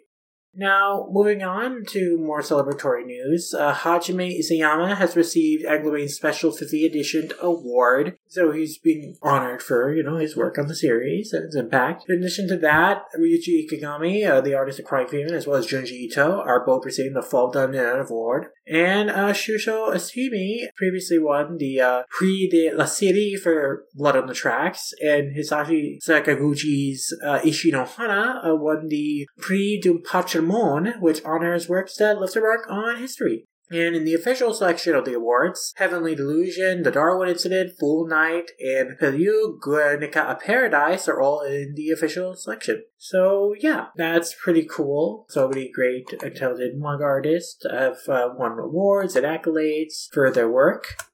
Now, moving on to other awards that were won by Japanese media recently, One Piece Film Red has received the special award from the Japan Academy Film Prizes, and it's similar to the Chairperson Singer Service Award. It's given to a person or group that's achieved astounding results that year. In this case, you know, it's given for the film that achieved astounding results in the year it came out in. And indeed, One Piece Film Red did achieve, like, pretty astounding results last year because it just recently concluded its box office run in Japan, and its final gross as of that day was over 19.7 billion yen in Japan, over 14.27 million tickets, equivalent US gross about $152 million. And at the conclusion of its box office run in Japan, which pretty much lasted like half a year almost, it had achieved the honor of surpassing Howl's Moving Castle as the 5th highest earning anime film ever in Japan. And worldwide, it has surpassed Howl's Moving Castle as the 4th highest earning anime film globally, with a final gross globally of $246.5 million. And it's also the 8th highest earning film of all time in Japan, anime or otherwise. So yeah, I mean, that's a pretty cool accomplishment. One Piece Film Red is like now, both domestically and internationally, one of the top 5 highest grossing anime films, which is pretty astonishing that One Piece is a franchise like this far on. It has set a huge record for itself with its highest grossing film yet. And that's certainly a bar that the next film is going to really have to work hard to topple. Oh, yeah. But yeah, it's certainly very impressive. The strength of One Piece globally now in terms of its popularity, but also just the strength of the film and just appealing to such a wide range of fans, old and new and young and old. So yeah, very successful release. Oda drew like a special poster with Luffy in Gear 5 form, with a wand poster with the final gross of the film in yen on it. And yeah, also the kind of tagline, Red will alive, which I don't know necessarily what that means. I mean, Red will live might make sense, but Red will alive? Okay. Are you saying that Uta is alive? Because that would be great, but I don't get my hopes up, Oda, but we'll see. He's trying to wink at us. He's trying to give a wink to the audience. Well, the character of Uta, I think, definitely is not going away anywhere with how popular the film is and how popular the character is. Uta is somehow gonna be like involved in the final climax of One Piece somehow, and we just won't see it coming. Yeah, I wouldn't be surprised if Uta is has a surprise appearance in this final arc. Especially with details of the final arc of like ideas like cloning being involved. It's like, okay, let's see, I still admit. So, yeah, One Piece Film Red is in Toei's only big box office success last year or currently because of the first Slam Dunk. It's been doing really well in Japan, and now it's doing really well outside Japan because it made like $16 million US dollars and was ranked first for the weekend in South Korea. It earned more grosses than that weekend than Avatar The Way of Water and The Point Men. Wow. So, yeah, it's earned over 16 million US dollars worth in Korea at this point after opening Korea earlier this month, being out for about a month. So it's doing very well in that country as it's been doing very well in Japan. And yeah, it just makes me really hoping that we get a North American release of it in theaters. I would love to go see it in US theaters. It's kind of astonishing how little I really know about the film because no one has really been talking about it seriously. In our Twitter spheres, even though this film has been out in Japan for over a month now. But it's doing really well in Japan. It's doing really well in South Korea. And I would really love the chance to watch it sometime because it's definitely making waves internationally and it's getting noticed by entertainment magazines. So, yeah, I would just give this to us as soon as possible, Toei, and whoever decides to license this. Please. But yeah, I mean, Toei, again, has been having a very good year at the box office in 2022. One Piece Film Red, First Slam Dunk, Dragon Ball Superhero, many other films altogether helped the company have its, new record high in terms of total box office earnings, over $246 million earned across its films in 2022. Well, we'll have its previous high in 2009 of $135 million US dollars worth of grosses. And over the year, they sold about 23.6 million tickets for their films in 2022. So yeah, I mean, Toei had one of its most successful years ever. No, it had the most successful year it's ever had at the box office in Japan. So yeah, another high bar for them to try and see if they can match in the future. We'll see if they'll be able to do that with their future films.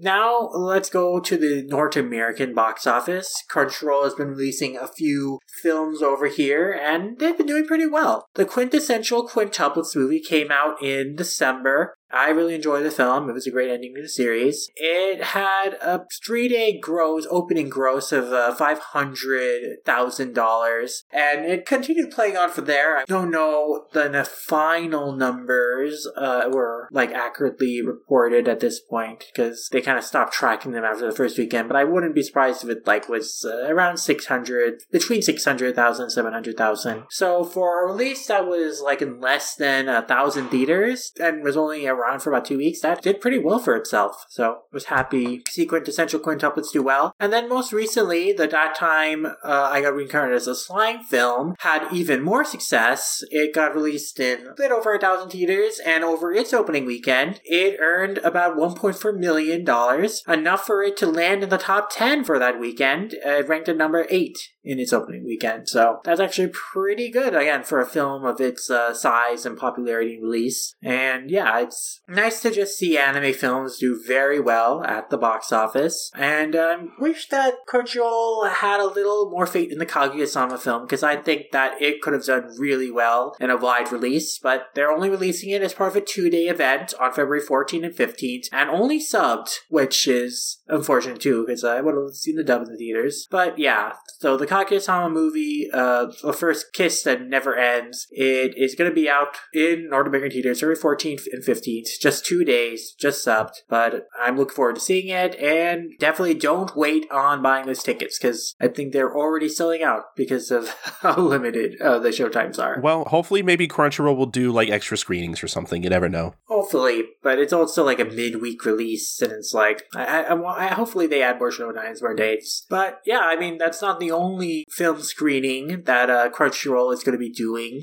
in the near future, and they're actually doing a big event for this next one. Yes, so in case we haven't talked about it before, I kind of forget off the top of my head, Demon Slayer, the next season of the anime covering the Swordsmith Village arc, will be premiering this April with a 1-hour special episode. But not only that, before it airs on Japanese television, people will have the chance to watch the first episode of the new season in over 80 countries, theatrically, I should say. We're not going to go over everything. We'll leave a link to the list of countries in which the first episode will be premiering. But specifically when it comes to the United States and Canada, the first episode of Swordsmith Village is going to be premiering in theaters on March 3rd in over 1,700 theaters, both English subtitled and English dubbed, which is, I think, really, really cool. I should also say not only are they going to be airing the first episode of the new season, but they are going to be airing episodes 10 and 11 of the Entertainment District arc, which, I would have already gone to see the first episode of the new season, but man, episodes 10 and 11, those deserve to be seen on the big screen. I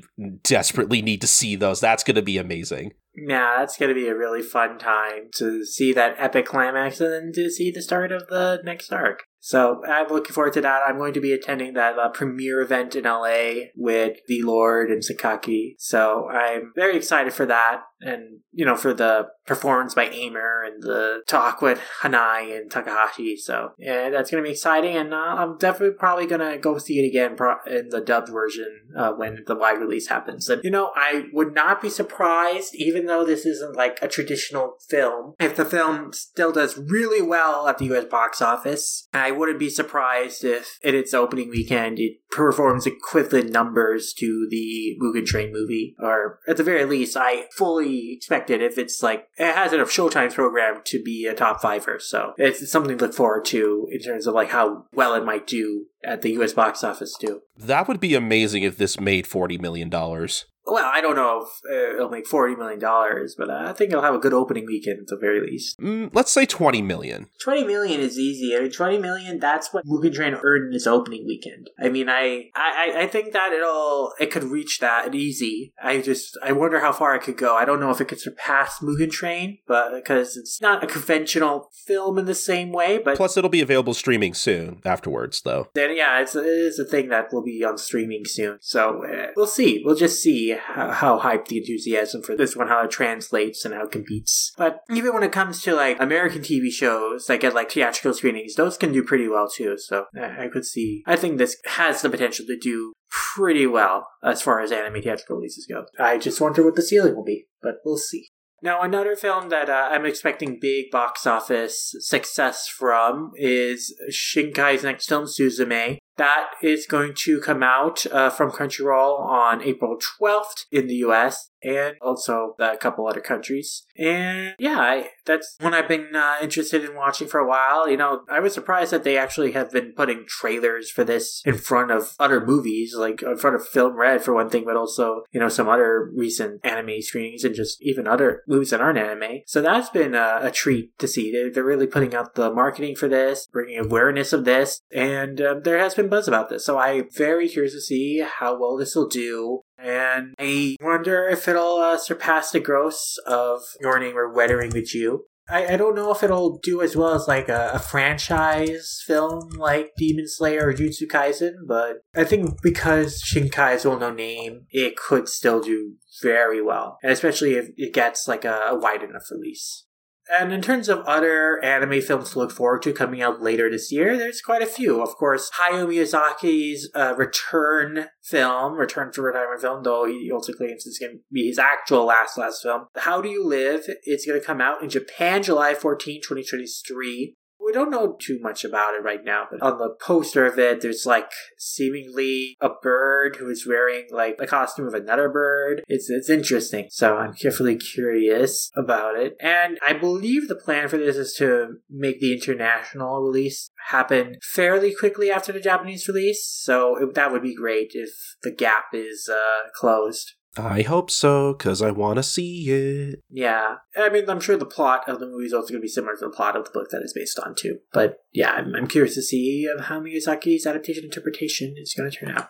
And then we have a Studio Ponix new film to look forward to later this year, The Imaginary, which is also a book adaptation of the novel of the same name. It's going to come out this winter. It was delayed from the summer release it had last year because of challenges and also COVID problems. You know, I like Studio Ponix films a lot too, like the Modest Years compilation film and Mary the Witch's Flower, so very much looking forward to their newest project as well. As I am, Studio 4C's new original film called Future Kid Takara. This is part of a collaboration with JETRO, the Japan External Trade Organization, as part of like Kickstarter campaigns to launch new anime projects with 5 studios, including Studio 4C, and this is a project that came out of that. Basically, the film is getting investment right now. It's trying to make a pilot video to persuade investors to invest in the film. And it's going to be focused on this theme of global warming and, you know, also to be conscious of the theme, like Studio 4C themselves are taking steps to reduce its carbon emissions during the production of the film. It is basically citing the 6th assessment report of the United Nations Intergovernmental Panel on Climate Change, which says it is impossible to avoid a warming of 1.5 degrees Celsius. The world has massive changes. So it's a very environmentally conscious film, and they're going to plan to release it in 2025, which they consider is going to be an important time, or it's basically going to be our last chance to protect the Earth. And basically, it's going to be kind of a strategic story about like trying to kind of communicate an environmental message through a powerful story to try and help people understand the crisis, not through textbook, but through the approach of an animated film. And the actual premise of the film is that it's going to be taking place in a dystopian future, going to center on a boy named Takara, and a girl from the present named Sarah is going to travel through time to the year 2100, and she and Takara must survive the future of the world where global warming has wreaked havoc on the planet. So, very much, yeah, it's a film that is about exploring consequences of global warming and then trying to communicate, hey, we need to change things now to its audience. And I think that the teaser visual, the character designs look very fun and interesting. I like that, I guess there's this mad scientist villain character who looks very much like a chicken.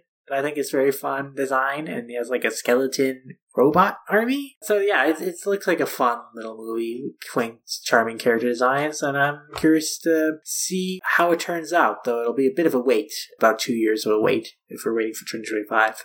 And I'm also looking forward, of course, to Naoki Yamada's new film that's coming out later this year, and this fall. And yeah, the film is called Your Color, and it has a very pretty preview and teaser visual. And yeah, it's going to be about a girl called Totsuko who can see the colors of emotions in people's hearts. She attends a mission school, but in order to keep her friend's family from feeling her dark feelings, she worries, reads situations, and even lies to try and smooth things over with people. And at an antique bookshop in the corner of town, she meets a beautiful woman with incredibly beautiful color and a music-loving boy trying to put together a band. So the story follows these 3 sensitive people who got her together to play in a band. So it sounds like a very charming story. And with this team of color, you know, obviously the visuals of the film, the colors are going to be just gorgeous, I'm sure. And perhaps very painterly like this teaser visual suggests. And yeah, I mean, huge fan of Yamada's work on the series and films that she directed, especially Silent Voice, Listen to Bluebird. So very much looking forward to this film and catching it, hopefully in theaters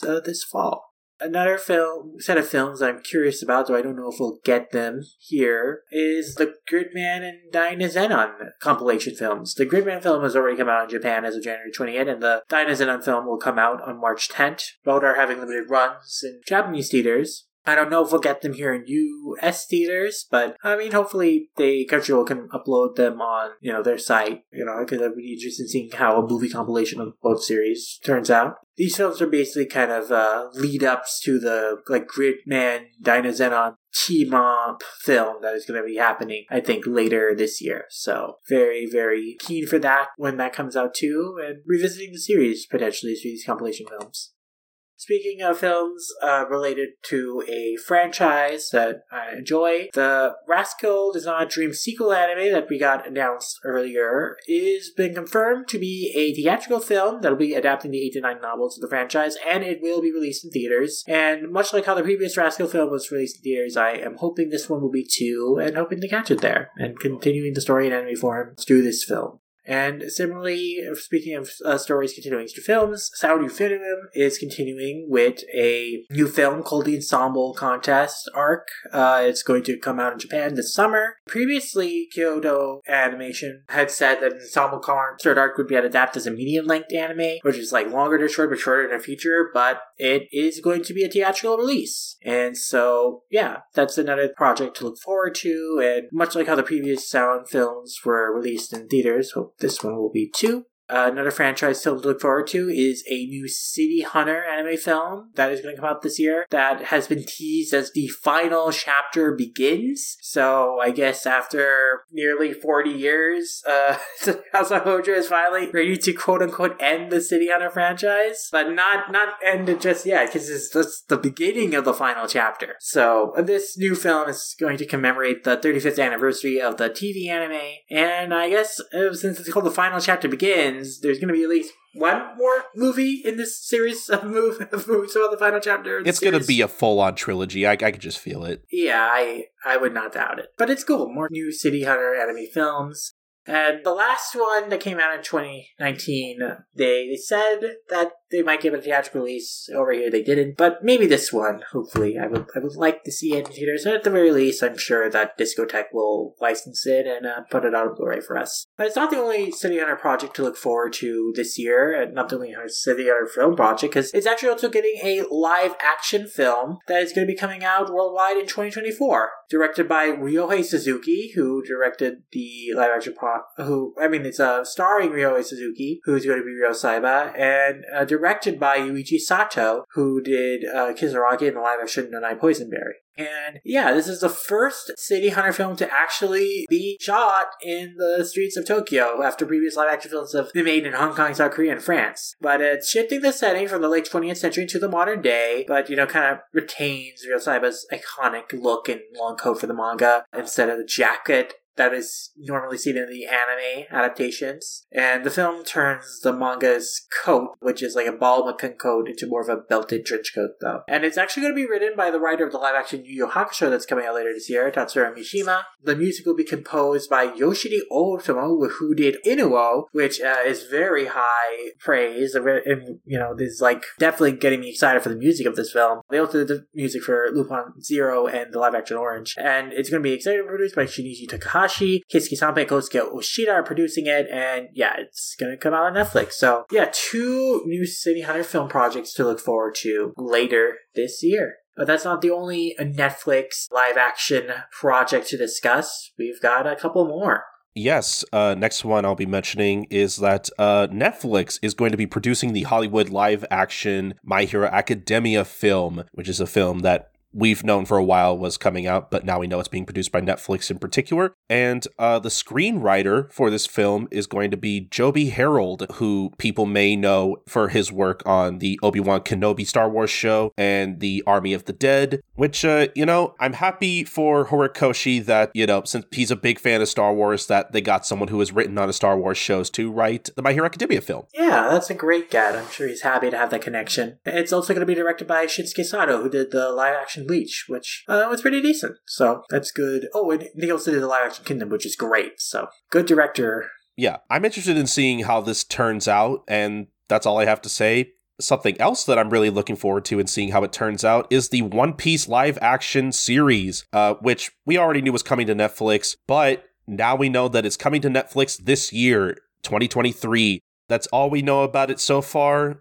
We got a new poster, teaser, visual kind of thing of our very own live action Luffy pumping his fists in the sunset. It's very cool. And that's about all we know so far. Apparently, it is coming this year. I'm assuming it probably won't be on Netflix until very later in the year, but you never know. It could come out this summer for all we know. I don't know. But I am especially interested in seeing how this is going to turn out, because I really want to stay optimistic. I really, really want it to be good from all the promotional stuff they've been putting out about, like, all the sets they've been building, and, like, the cast for the Straw Hat crew seem really, really into being their, respective roles and everything. They seem like they're having fun, so I'm just hoping it's not like the live action Cowboy Bebop, where, like, the look of it is pretty interesting and cool, but, like, the writing is very questionable at the very least. I'm really hoping we don't get that combo again. Yeah, that actually brings up a piece of news that came out recently where Shinichiro Watanabe was like, I had no involvement in the live-action Cowboy Bebop. Like, they kind of sent me the first episode to watch, and I got through the first scene,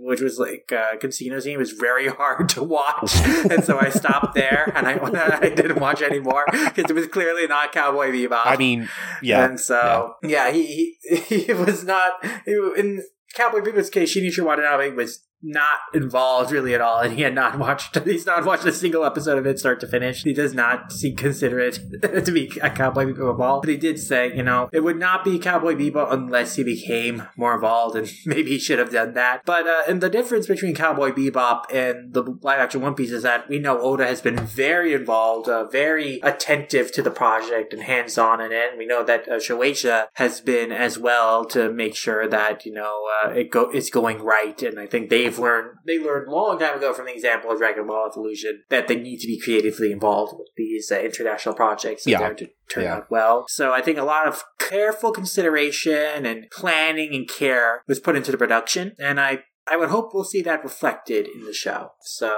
I have a little more faith in it compared to other projects, because of the fact that Oda personally got involved with it and has been championing it. And, there's been, like, a lot more effort to be faithful, but also be creative with it. Yeah, for sure. Let's just hope it turns out okay. Yeah. My only note about the posters, which look good, is that I think the Mary having, like, this much more open smile is kind of creepy.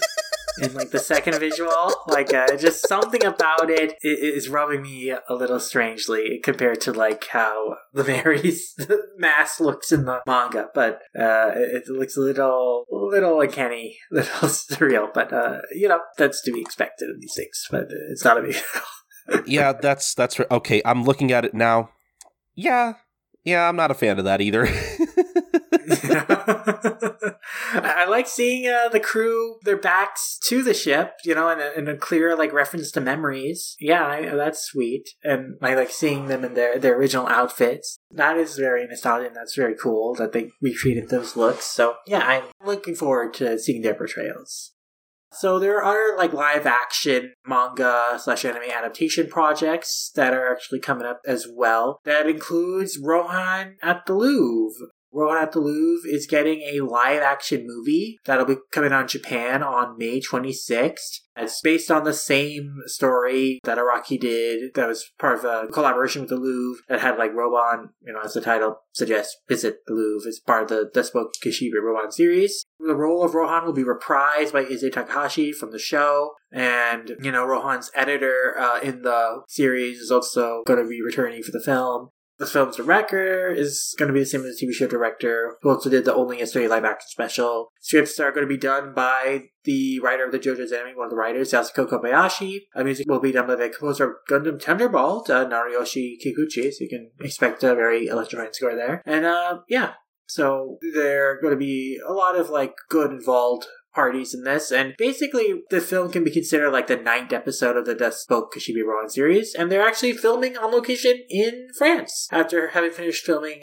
the Japanese scenes in some of the most recent episodes. And yeah, that's pretty cool. So I like this story a lot. I'm excited to see the live action adaptation of it. I imagine they'll have to expand it some because the manga is not very long. But yeah, it's going to be a cool film to see, and hopefully we get it translated. I mean, I don't know if we'll get a theatrical release of this over here, but I mean, I'm sure it'll be added to Asian Crush or whatever, like the series is. And I'll be curious to watch it there. Another project that's getting a live-action film is If My Favorite Pop Idol Made It to the Budokan, a kind of viewer series that I enjoy about, like, you know, this idol fan and her crush on the idol she really likes. And yeah, it's getting a live-action film. It'll come out spring 2023, it looks like. So that is exciting. It's going to be directed by the director of the live-action Black Butler, Nana, Kentaro Otani. The screenplay will be by the series' writer, Kumiko Motoyama. The person who composed the music for the anime is returning to compose the music for the film, Mohi Yoga. So that is cool. And characters in the story are going to advance to Tokyo as kind of a shift in setting. So that's pretty cool. Yeah, I like this series, so I look forward to this film. I don't know if I'll get a chance to watch it anytime in the near future, but I would like to. Next, the live-action project I want to talk about is the live-action Kingdom film. We mentioned Shinsuke Sato, who's doing the live-action My Hero film. You know, they're a great director. I really like the first Kingdom film. And so I'm excited for the third one, though I haven't seen the second one. I was hoping that they'll see it licensed, but it hasn't yet. But hopefully I can get a chance to see this one. The screenwriter for this one will be Hara and Tsutomu Koraiwa, who did One Piece film Gold and the live action My Butler. So it seems to be a good crew involved in this one. The previous adaptations have been really strong. I'm looking forward to hearing how the third one turns out too. In terms of like other international live-action adaptation productions, the Philippine live-action Volts V recently kind of premiered a 5-minute mega trailer for the new show, the live-action remake that they're making, Volts V Legacy. And yeah, I mean, this show is like huge in the Philippines and Filipino culture. So like you can tell from this trailer that they have put a lot of love into this adaptation, and it looks really good. Like one of the best like live action translations of a giant robot show that I think I've really seen. So that's pretty exciting. Wolfspeed is not super popular in other territories outside of the Philippines. It's not that popular here in North America. We didn't really get it, although we have access to the show now. But I'm very much interested in how this live action series is going to turn out and checking out more of it because it looks really cool. Another live action series to look forward to, and one I hope I get to watch, is Akiko Higashimura's Do You Remember Me? That's getting a live action South Korean show that is going to come out later this year. And it says that it's going to debut in Japan and other countries worldwide simultaneously, so I hope one of those countries is here, because I love how Kashimura's works, and even if it's not the manga itself, but a live-action adaptation, I would love to read it. And it's a romantic comedy that centers on a perpetually overworked and overtime clocking 30-something gossip magazine writer as she reminisces about her first childhood crush. So, kind of like a lot of Kashimura's mangas, it's about like a woman in her early, mid-adult years, like kind of reflecting on her life and like being unsatisfied with it and then just wanting change and being wistful about the past. So I enjoyed those stories from her, and I am really hoping to check out more of this one.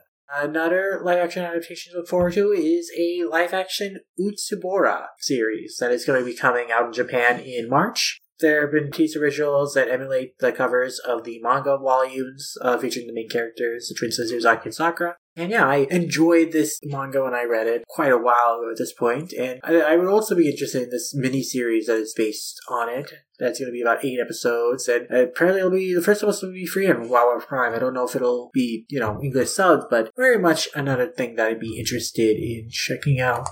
So we mentioned on a previous episode that Hulu over in Japan would be streaming a live-action adaptation of the Drops of God manga. and that it was going to be a multilingual live action kind of thing, a French-Japanese sort of thing. But now we know that it is actually going to be premiering, at least stateside, I believe, on Apple TV Plus, and that apparently the series is going to be an 8-part series that will be broadcasting and streaming worldwide simultaneously sometime this year in 2023, which is pretty cool. Obviously, because it was on Hulu, I'm assuming that's still going to be on Hulu in Japan, that I thought it was just going to be, on Hulu over here in the States. But, it looks like Apple TV has the US streaming rights for this, and that's pretty cool. I mean, admittedly, I've been really trying not to delve into Apple TV just because I already have enough streaming services. I don't want to sign up for another one. But between this and Apple TV Plus has, I think a few, animated films I want to see. I still want to get around to Central Park. Ray Seahorn is going to have her own TV show on there.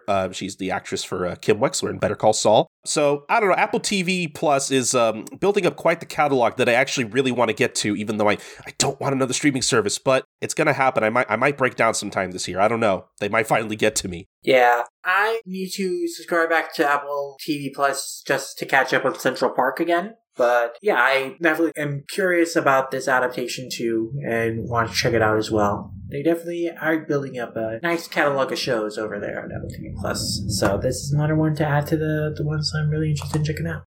In terms of other international live-action series that are going to be available, the live-action adaptation of Kaiji Kawaguchi's The Silent Service is going to be on Amazon Prime. It's going to be released in Japanese theaters on September 29th, but it'll be going straight to release in Amazon Prime internationally. And yeah, the lead actor for this one is a big fan of the manga, and it's basically kind of a story that is about a first nuclear submarine that is co-built by Japan and the United States, but the crew of the submarine goes rogue, and so it's a big political thriller that deals with war and international politics and world peace and nuclear power and energy. So it was a fairly long-running series, and it had a previous anime adaptation in '96. But yeah, this live-action adaptation is a new adaptation, and I'm curious to read it. And I really liked Eagle, which Kawaguchi also did. That was a series I was a big fan of, so I've been curious to read more of their works, check them out, and so definitely I would be keen to check out this series because he definitely has good, interesting political commentary. At least in Eagle he did, so I'm curious to see how he also explores similar themes in Silent Service. Moving on from live action to CG animated films and series, though, this is an adaptation that's kind of been also speaking of long overdue adaptations, this is one that I was pleasantly surprised to see announced. If you also want to talk about this from Colton. Oh, for sure I do, because something of Mr. Akira Toriyama's is getting animated that isn't Dragon Ball related, which is shocker. Yeah, huge shocker. Not exactly on my bingo card for 2023, but not only that, we are getting a screen adaptation of Sandland, a manga miniseries that debuted in Shonen Jump, I believe back in the year 2000, 2001, somewhere in that ballpark, which, we actually have done an episode covering the manga in the past if you want to go hear our thoughts on Sandland, the manga. But the interesting thing about this is that it's being announced as a screen adaptation. They're not really telling us whether it's a TV series or a movie, or hell, it could even be like a theme park attraction for all we know. We don't really know. I'm assuming it's probably going to be a movie. That's just my assumption. I feel like a movie makes the most sense for something like this because I don't know if it would neatly fit in a single core of anime.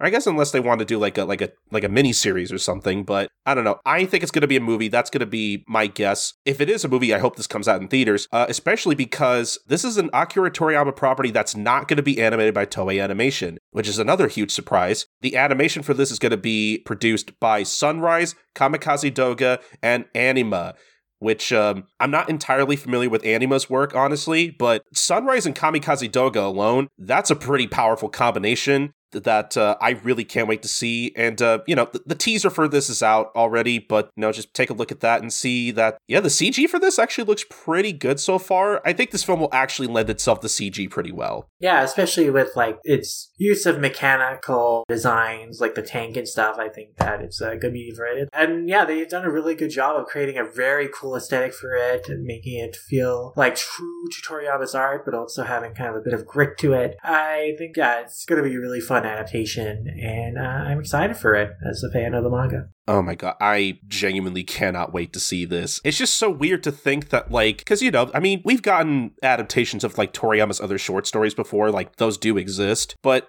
still, it's not something that happens very often, so, like... It's definitely been a while, yeah. Yeah, so this was a really nice surprise. Like, I hope this leads to more modern anime adaptations of Toriyama stuff, because I would love to see more of that stuff get produced. Yeah.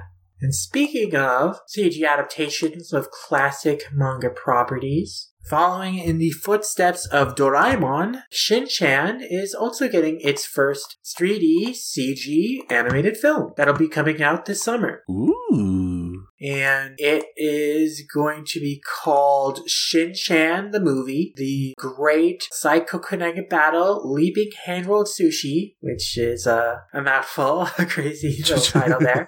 But yeah, it's going to be the first fully 3D CG Shin-Chan film, the 31st film in Shin-Chan's film series. And yeah, it's going to be directed by the same director of the Moteki and Bakuman live-action films. And I liked that latter one a lot when I saw it. And the CG will be done by the studio 3D Shirogumi Inc., who did Shin Godzilla and, most notably, Stand By Me Doraemon, which, again, the CG in that film looked fantastic. And similarly, I think that this film will also do a great job of translating the series' look into the CG format. And yeah, basically the plot of the film seems to be that it's going to be about Shin as like some sort of superhero since he has like a cape. But we don't know that much about the plot yet, but it's just cool to see the Shin-Chan series experimenting with going CG for its latest installment. So I am looking forward to seeing how it turns out. I would love to have it to see it if it gets made available anywhere,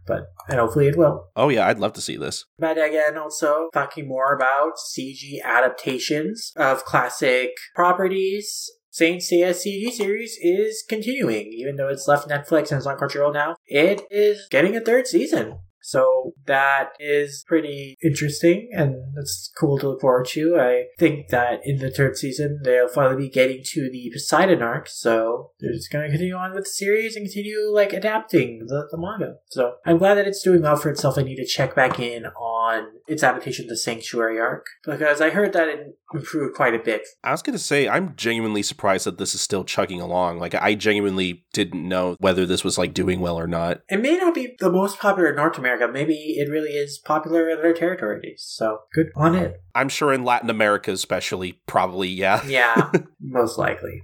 I mean, speaking of sequel seasons, Made in Abyss is getting a sequel to its latest season, the second season, Golden City of the Searching Sun. We don't quite know what the format of the sequel is if it's not a core of the anime, another season, or if it's going to be a film, maybe an epilogue to the latest season. But hey, I'm looking forward to more Made in Abyss anime. Golden City of the Searching Sun was fantastic, and so yeah, I'm very much looking forward to continuing the journey down the abyss with this series as it gets more anime installments. Speaking of adventures that I'm excited to continue following, Four Knights of the Apocalypse, the sequel to Seven Deadly Sins, is going to get its own anime adaptation, and it's going to come out later this year, which I'm especially happy about since, of course, the simulpub of the series was discontinued by Kodansha last year, and I haven't been able to keep up with it. So, I mean, I think the volume releases might be approaching the point where the simulpub left off, so I should probably start picking up those again. But yeah, I'm just excited to hopefully be able to keep up with the series anime adaptation. Hopefully it'll be a better quality though than the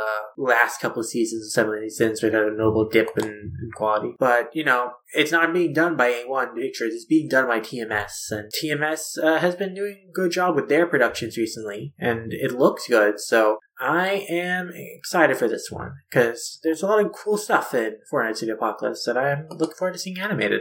Another sequel project that I'm looking forward to is a restart of the Toiletbon Hanako anime. That's how they have phrased it. I don't know if they mean that it's going to get a second season, so it's like restarting the anime in terms of like the anime starting up again, or it's like a restart and that they're like redoing the adaptation. It's like restarting like from the beginning, which would be kind of weird because like for the most part, the anime adaptation was fairly faithful outside of a few cuts and rearrangements here and there. Regardless, you know, I really enjoy the series, so I'm looking forward to seeing more anime of it. Yeah, the wording there is like really vague for some reason. I'm not really sure why they went with that. It's similar to the vague wording of like the format of the new Blue Exorcist anime that's supposed to come, where that's going to be a redo or just a continuation. Yeah, I guess so. I mean, I was going to say, at least with them, they said like, oh, it's going to be a new TV anime. So I guess that's still kind of vague. Because again, we don't know.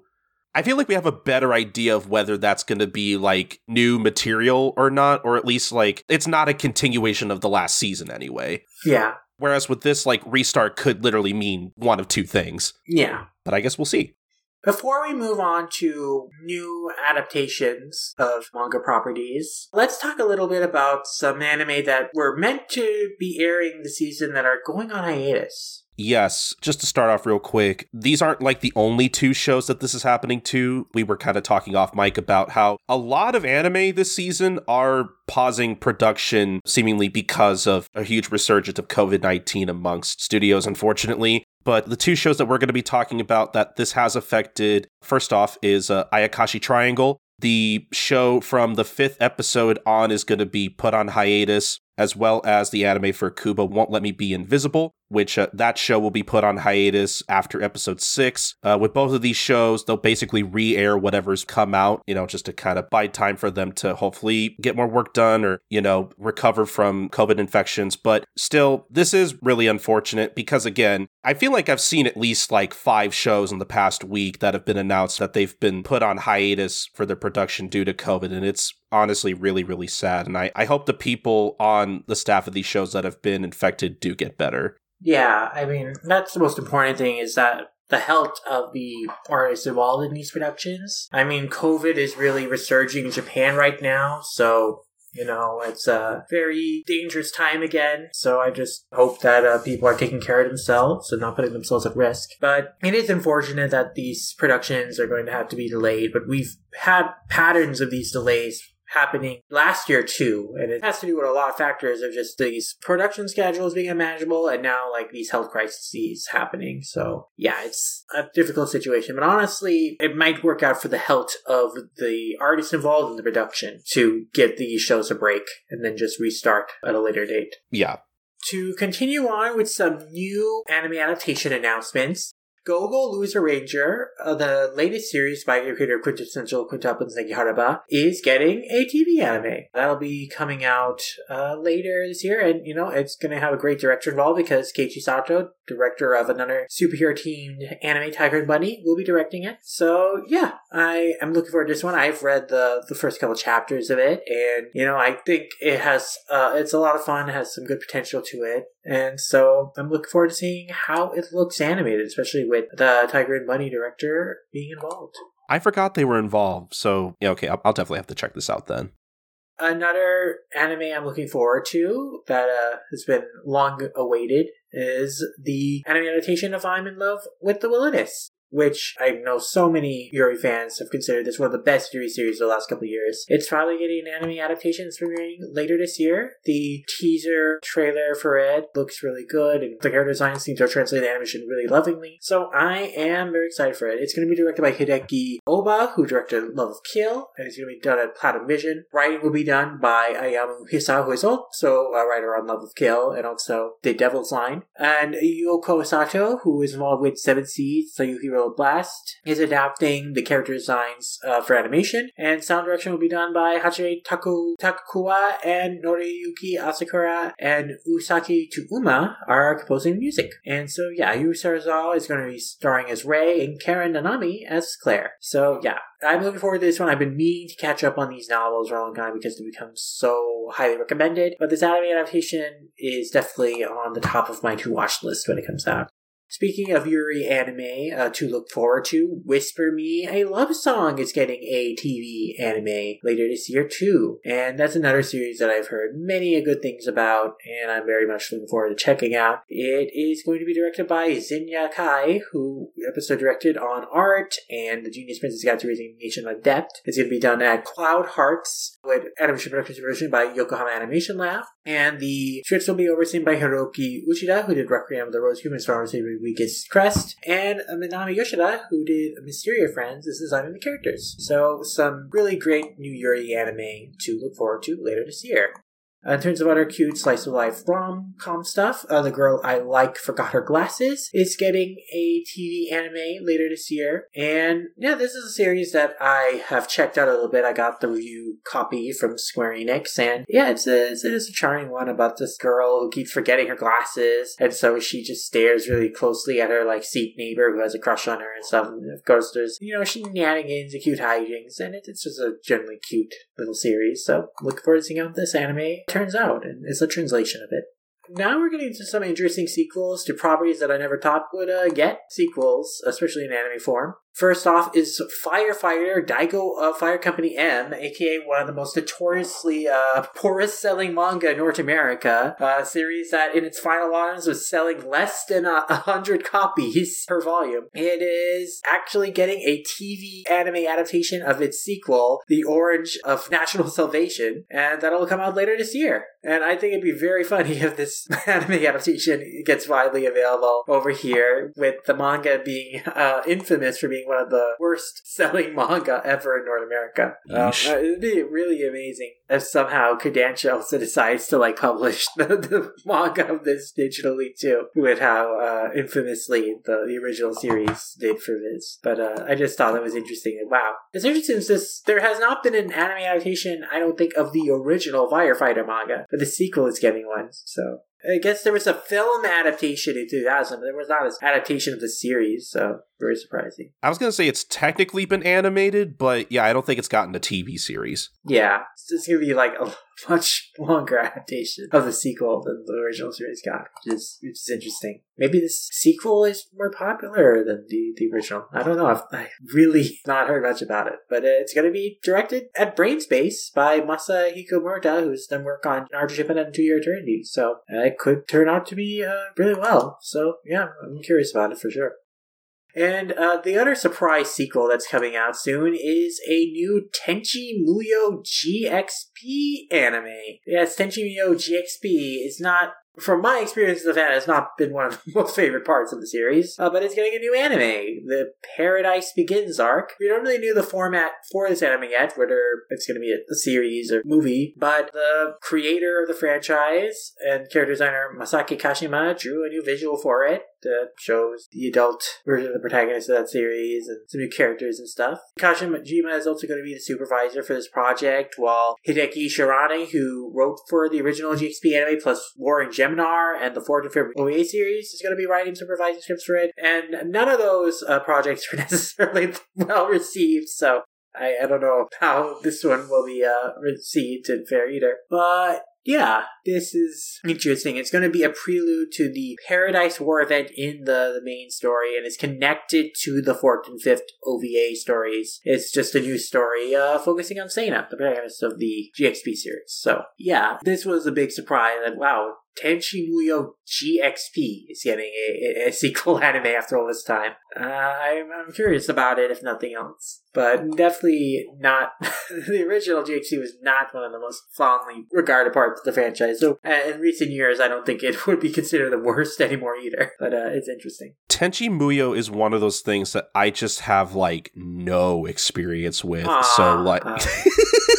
So, it's one of those things where it's I don't know if I would ever get into the franchise, but also at the same time, it's I'm kind of curious. I don't know. I never watched it on TV. I've never watched a single episode. So it's also just I don't know what the deal is with this franchise. I would say the parts that aired on TV are the only parts you really need to check out. The parts that aired on Toonami back in the day. The first 2 OVA series Universe in Tokyo, and then those first 3 movies. And not all of those are even that, as, some people don't really like In Tokyo that much, or the 3rd movie that much, but Tenchi Muyo and Love, I think, is considered the highlight of the franchise, that movie. But I'm really fond of Universe myself, and then the first OVA series is also really strong. Okay.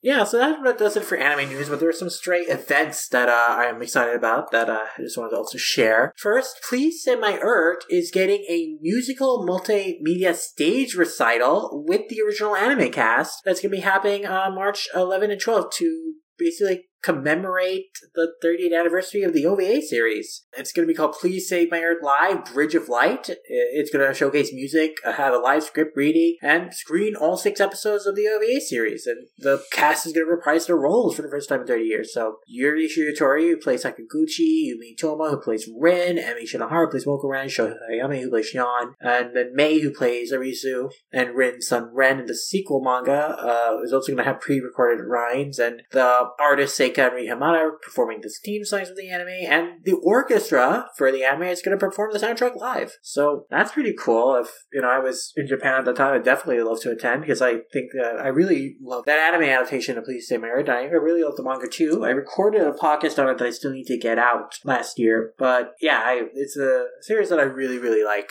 and so this new event is really exciting to hear about. I wonder if it might lead the way to new adaptations of the sequels. So, Please Save My Earth, there's a lot of great about it. There's some baggage about it, so there'd be some baggage in adapting the sequel. But this is really interesting to see the series be celebrated, commemorated 33 decades on. That's pretty cool to see. And speaking of celebrations of, incredibly talented figure for decades of work, Rika Matsumoto is going to be attending an event in NYC, New York City. That'll be happening at Carnegie Hall's Whale Recital Hall February 20th, called New in Japan, a Japan Foreign Culture Exchange event. And it's going to be an event that'll feature Pokemon songs, Japanese swords dances, traditional dancing, kimono show, and guest appearances by New York performers, all in an effort of being an event promoting intercultural communication. And so that's cool, because basically Rika Matsumoto is going to be at this event, and she'll probably sing the song she sings in the series. So, Mazaze Pokemon Master XYZ, or Let's Go, rather, is the name of the song. And then, probably 1, 2, 3, the final version of it that she sung. Those are all very exciting, and that would be amazing to hear. It's still a great memory. When Rika Matsumoto came for the premiere of Mewtwo Strikes Back Evolution at Anime Expo and sang the Zaze Pokemon Master live to the audience, that was awesome. This is a great other opportunity, if you missed that time, to maybe hear her do that. And I would love to be able to go to attend this event, to just see her perform live. But, I'm not going to be available during that weekend, especially since that's the same weekend where I'm already going to the Demon Slayer event, and I think on a day where I'll have class the next day. So I can't really fly from New York to Illinois at such short notice, but alas. Not with that attitude. Well, it's not... maybe I can make it work, because it's going to take place from 2 to 3 EST. So, I don't know. I'm just saying, if you really believe in yourself hard enough, I think you could. Yes. But you know what? If you do live in New York, if you're a big Pokemon fan and you want to have the opportunity to hear Matsumoto sing some of the iconic songs she sings in the series live, definitely take this opportunity, because it is such a treat. And that about does it for news we wanted to cover on this episode. We did it. We basically did a full roundup of all the news we had left over from 2022 and all the news that's come out in this first month of 2023. Oh my god, we did it. We actually did it. We did it. We did it. Yeah, we did it. Did it. I don't know how the rest of that goes. I haven't watched Dora the Explorer in 20 years. Me neither. But yeah, that'll be it for this episode.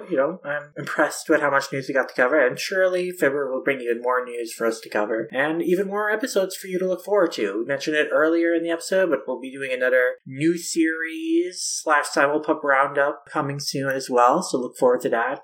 Talking about some new series that have appeared on Mangamo and Aski and other places recently. And yeah, we also have a lot of podcasts we have banked that we need to get out to you guys too, so it's gonna be... We sure do. Yeah, so we got a lot of stuff you guys can look forward to, and a lot more stuff planned. But until next time, we'll let you know where you guys can find us. You can find me at Lamoriasha on Twitter. It's Lamoriasha in a variety of places, like Editor Relation, Annilist, and Letterboxd. Wherever there's a Lamoriasha, you'll find me there by that name. You can also read my manga reviews over on mangawares.com. We've got a lot of books coming in, so a lot of reviews planned to go out, as well as more interviews and reviews of other stuff. So look forward to more of that published on there. As well as you can find the other other podcast I do, Lum Squad, the Eurasiatra Focus podcast, where we cover the wonderful Lucky World of Wakahaji's classic sci-fi rom-com series. Having a lot of fun discussing the manga, the movies, the new anime, the old anime when it'll come out on Blu-ray from Discotek. There's been a lot to talk about in the world of Eurasiatra lately, a lot to talk about as a fan of Roboto Hakishi's works lately, so look forward to more discussions on that show. We've got a lot of episodes banked and planning to come out, just need to get around to releasing them, but look forward to those. You can find us again on MangaWords.com, but also follow us on Twitter at @LumSquad, where you'll also post and comment on news regarding the show, particularly the reboot, and do some episode to manga comparisons. And you can find us on our YouTube channel by searching for a channel name in the search bar, and you can also find us on every podcast platform, including Anchor, Spotify, Stitcher. You know, if you can think of it, we're probably on it. We also cross-post episodes on the MangaWords feed, and early, oftentimes a lot early, there's episodes that have been up for months early at this point, on the MangaWords Patreon. And if you like the art I make, the thumbnails I draw for our podcasts, or the animations and illustrations that I draw and do in general, you can find that on my Instagram at SidArtWorks.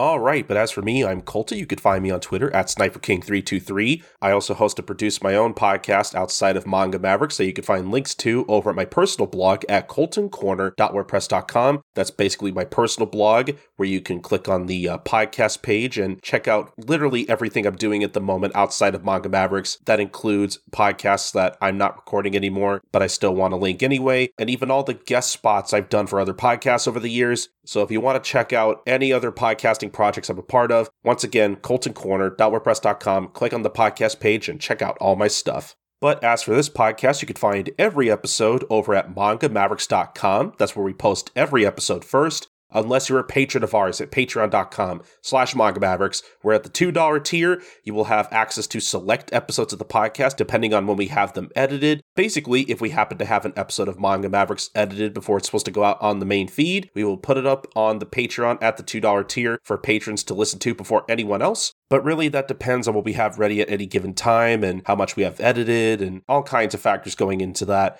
So really, if you want more reliable content, admittedly, you should sign up for our $5 tier, where we post a new bonus podcast at the end of every month, guaranteed. As we mentioned at the top of the show, right now you can listen to our latest annual Shonen Jump retrospective. That's right, like we said at the top of the show, we invited our good friend Maxie Bernard of Friendship Ever Victory and Shonen Flop to basically come on and talk about the past year's worth of Shonen Jump comics. It's a really good time. We do it every year. And hey, you know what? This podcast in particular, you don't even have to be at the $5 tier to listen to. If you sign up for a Patreon for as low as $1, you will get over 3 hours of Lum, Maxie, and I talking all about Shonen Jump and what we think about basically every series as best as we can. It's genuinely one of my favorite podcasts to record every year. I love doing this with Maxie and Lum. So if you want our thoughts on the past year's worth of Shonen Jump manga, you can listen to that once again for as low as $1. But hey, you know what? If you still sign up for the $5 tier, you get so many other great bonus podcasts that we put up every month, that we've put up over the past few years we've been on Patreon. We have a lot of really cool bonus stuff that, once again, you can listen to at patreon.com/MangaMavericks. Once again, it is the best place for you guys to support us and everything we do here on the show. The money we make via our Patreon, all of it goes back into the podcast, whether it be,